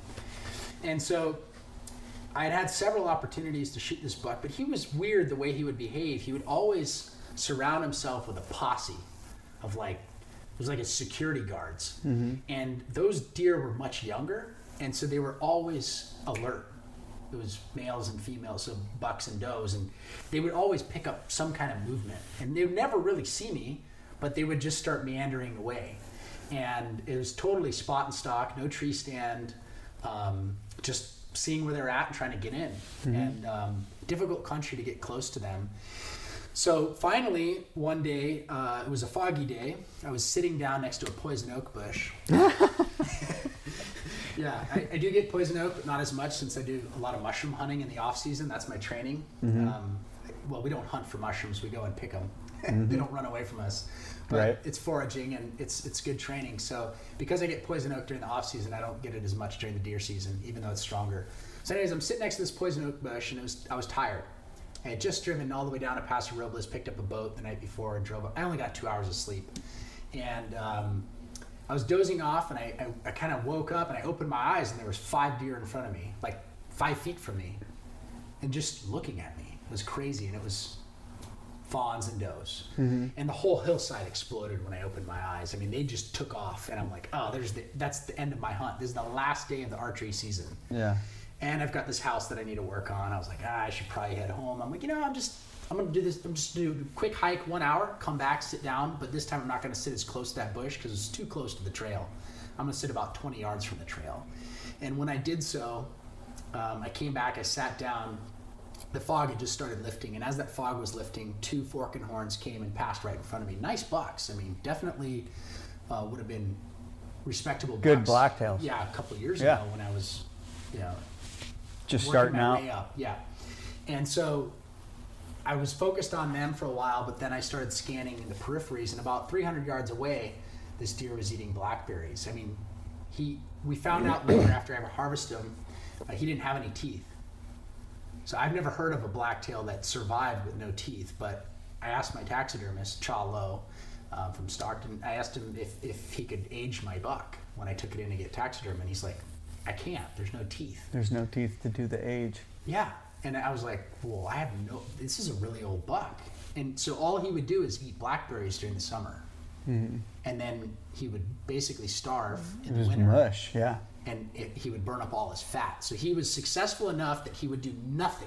He'd do the least amount of work, and all his energy just went to fattening up for the winter. And that's how he was able to survive. But I knew he was getting old and he might not make it the next year. So he's feeding on blackberries. The fog rises and he realizes he's alone. That's my thinking. His friends are on my right, he's on my left, and he just stuck his head down and ran 300 yards without stopping. And he came past that poison oak bush. I had already ranged it. It was 20 yards. I gave it a little bleep. Merritt stopped, looked at me, and I was just totally ready. Just sent it. I wanted him to just hit the ground, so I went for a slightly higher shot, ended up hitting his spine. Yeah. And I knocked another arrow. He tried to get up, just with his front legs, and I punched through his heart on the second shot. He died within a few seconds. And I remember kind of gone through some other things in my life that had made this hunt a little bit more emotional for me. And I remember sitting back and being so excited. I had that moment where I realized, this is... The fog was lifting. The fog was lifting, the sun was coming in, and it's just heaven on earth. And maybe we are the lucky ones. Maybe this is our heaven. Yeah. And it was just a beautiful moment. And it was the biggest deer I've killed with a bow or with a rifle. How cool is that? Yeah, and really, really tasty. He was blackberry fed, man. Yeah. I opened his belly up, it was just like a blackberry pie. How cool. Yeah. Wow. So I think that venison tastes a lot like the environment which you're getting them in. So what they eat, if they're eating sagebrush, the meat's a little bit stronger versus if they're eating fruit. And so I really do like finding spots where, ultimately the reason why I hunt, the reason why I spearfish is because I like to eat, I like to cook. I've been to all these countries, I've learned so many recipes, you name it. So much amazing cooking. Yeah. Yeah. And they're like, man, in China, they'll cook bamboo and make it taste delicious. And they totally do. Yeah. They've gone through a pretty bad cultural revolution, and it's a communist country. And there was a time not that long ago where they didn't have anything to eat. And they had to be pretty creative. And eating bamboo is creative. Yeah, it's really creative, and fermenting things, making things last. So yeah, I'm able to come home and do all these different fusion recipes, but incorporating wild game and sea. It's the best. Yeah. Like oftentimes people will tell me, and I'm sure a lot of people will argue this on the podcast, saying that big pigs taste bad. I completely disagree. I haven't had a big pig taste bad yet. No, they're full of fat. They're delicious, but the problem is they're more work to butcher. Yeah. It's hard, they're heavy, and if you're gonna drag it out of the mountain, it's gonna be pork spoils in an hour. Yeah. Like I wouldn't eat a piece of pork if you threw it on my driveway and left it there for an hour. It's like nasty. That's gross. So with pork, you've got to be prepared with ice, coolers, and the ability to butcher on the field to get it in your pack. And get it cooled off. I carry those ice packs that you take them to soccer games or whatever. Yeah. And you break. I keep 2 of those in my 5200 in my Kuyu pack. And when I shoot an animal, if I'm going to get it to ice that day, it's going right into Ziploc bags already labeled. I already know how many bags I need. For a pig, I take 2-gallon bags and 14-gallon bags and 1 garbage bag. And I know that, when I pull that animal off, I'm going to get, from my back legs, I'm going to get my top round, bottom round, eye of round, sirloin tip, and sirloin rump. And then my ossobuco, the shanks. Same with the front leg, I've got my shanks. I typically blade out the meat off the front shoulders. Then I've got my ribs. Depending on how far I have to go, maybe I'll just take the meat off of it, but a lot of times I try to bring them for the Traeger. And then, your back straps and tenderloins. And then depending on where you've shot it, maybe you've got neck meat or maybe shoulder meat. The last pig I shot in the neck with my bow. Dude, that is a lethal shot. It's crazy. The blood was just spraying all over the mountain and right through the jugular. You basically go from the same pocket on the shoulder, behind the shoulder, and you just go in front of the shoulder, and it's deadly. Cuts that jugular. Yeah, man. It was no damage to meat. At all. At all. It's crazy how bows are damaging meat these days, arrow impact. Yeah. Because I remember when I started archery hunting, I'd hit it with my Thunderhead broadhead, and it'd pass through and be a perfect X with no bloodshot meat whatsoever. Yep. And now more and more, and the faster and faster these bows are getting, impact is always leaving bloodshot meat. Not as much as a rifle, but it's leaving bloodshot meat. Well, I don't know what your preference is, but through my research and experience now hunting and shooting a lot of animals for the large game, so elk and hogs, I really do like the Slick Trip Viper Trick. It's small and it's got great penetration, but I've tried it on deer and it just vanishes out the other side. It's too much penetration. So I switched to the Gravedigger on that, and it's so freaking sharp. And I do like the chisel tip because it breaks bone, and then you've got that one fixed blade, and then the 2 expandables. And I rarely have full pass-throughs, but it gets to the hide on the other side. So it works good for deer. I'll have to check that out. I run I've used Rage for I don't know how long. Yeah. Probably for 5 or 6 years. My first deer was with the Rage. Yeah, and they just switched to a no collar system. Okay. Or they cool. came out with a no collar system. Yep. And it locks in place really well, and it'll hold its lock really and so well. what's your experience shooting those through like brush or debris? Are you having deployment? So this is the first year I've done it, and Got it. I shot my buck, and my buck died in less than 100 yards. So a lot of times when we're hunting pigs, they're short, you know? Yeah. And they're always You need to hit through grass and all so that. if you use expandables on them, I find that they open. Oh, and really? then you get deflection. Yeah. So the Gravedigger, you can tighten it down with an Allen key, but I just switched to fixed. It just works For better pigs. for pigs. Yeah. And for elk, in some states, you have to use fixed. Like Oregon is fixed So only. I'm already on that program. Yeah, yeah. I think they West Coast just started carrying iron wills, and those are supposed to be really good as far as there's always going to be fine tuning with fixed blades, but as far as ending up right where your field point is at with minimal fine tuning, the iron wills. I've never had to sight in my broadheads. Really? Yeah, they shoot. Never had to do fine tune. No, they just shoot that's the same great. as my field tips. As long as they're indexed with my top fletch, and I use 3 fletchings. Never had an issue. Really? When I've tried it, it just shoots exactly where I'm shooting my field tips. Oh, that's awesome. Yeah. You can't beat that. No, I mean, again, thank God to YouTube. I think YouTube and podcasts are great for someone like me that doesn't have the mentorship. I learned a lot, and I can learn a lot from a lot of people, and I can filter through the bullshit. And so I was able to finally find a good resource on YouTube where they did test a lot of the broadheads, and they were top performers. Really? Yeah. Oh, that's crazy. In accuracy and penetration. Yeah. So, wrapping up, how can people look you up? You have a YouTube, you have an Instagram. Yeah, and I love helping new divers. So don't be Full circle back to diving. Yeah. So if there's hunters out there or people that are listening to this podcast and they're interested in getting into diving, or they've been doing it for 20 years and they just have some questions, reach out to me. You can go to my website, which is spearfishingisnotacrime.com. You can also find me on that website, you'll find articles and videos and my contact information. But you could also find me on Instagram. Just type in the handle @freedivingdan. So that's FREEDIVINGDAN. And that's a great way to get a hold of me and message me. You can follow there. And then also on Facebook, just my name, Dan Silveira, last name Silveira. And I'm stoked to help people get into the sport or to advance. It's nice to see people accomplish their goals and dreams. Absolutely. I can relate to that through going out with new hunters and taking people hunting. And that's something that, like, a lot of people look at my page and say, well, Dan's just killing all these big fish. But I get just as much satisfaction as going out and just shooting like a couple rubber lip perch.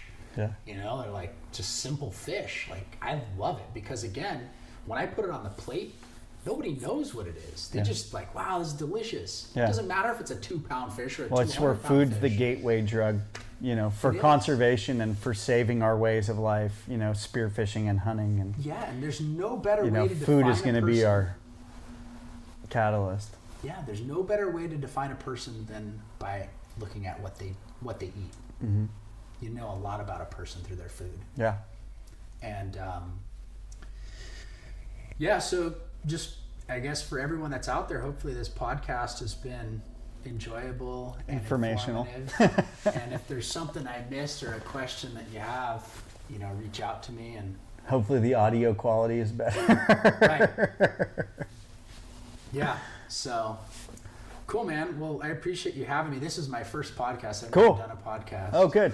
And I have some peak refuel meals for you to take up to Oregon. When you go to Oregon, you're going on an elk hunt. So I got a breakfast and a dinner for you to take up and try out. Hopefully you'll enjoy it. Nice. Well, it's a good trade since I just handed you some smoked albacore. I know. I'm going to take this home. I'll stop by my parents' house on my way home. And by the way, and eat it with my dad. For listeners out there, I gave him a smoked albacore collar. Yeah. It's appalling to me the amount of waste that people have with food. And the head, I grilled all the heads. We had 61 albacore. I got 9 pounds of meat off of 61 heads. Yeah. And the meat in the head is really delicious. It's rich. Tender. It's like really juicy. Yeah. And then the collars, I smoked them. And then all the trimming pieces that I had, I jarred them. And so we're able to utilize the whole entire fish. And if I could have, I would have brought home the carcasses and smoked those. You take all the meat off the carcass, mix it with cream cheese. I mean, and one of my buddies, he grows a lot of plants, and carcasses for him are like gold because he literally lines his garden beds with carcasses, and the Indians were onto something with that one because his plants are, 15 feet tall and, phenomenal, amazing it's really plants. Good nutrition, not only for us, but for the ground. Yeah, for the earth, for sure. So I'm curious, what you think of the collar. I personally think it tastes better than the smoked loins. Yeah. It's juicier, more flavor. I'll let you know later today. Right on. Right on, man. Well, thank you very much. Thank you.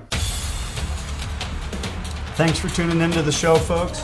If you'd like to check us out online, our website is www.theflipflopguy.co. You can find out all the information you need to have your own flip-flop in your own backyard. We encourage this, and we'd love to see this happening in every backyard across America. You can purchase our sauces that have been cranking out flip-flops from my grandfather since the 1960s. If you had trouble filling your tags this year, we also have available on our website Maui Nui Axis deer legs. They're 100% USDA approved and ready for your consumption. Don't forget to check us out on Instagram at The Flip Flop Guy. We hope you have a great day. Thanks for tuning in, and don't forget to smash that subscribe button.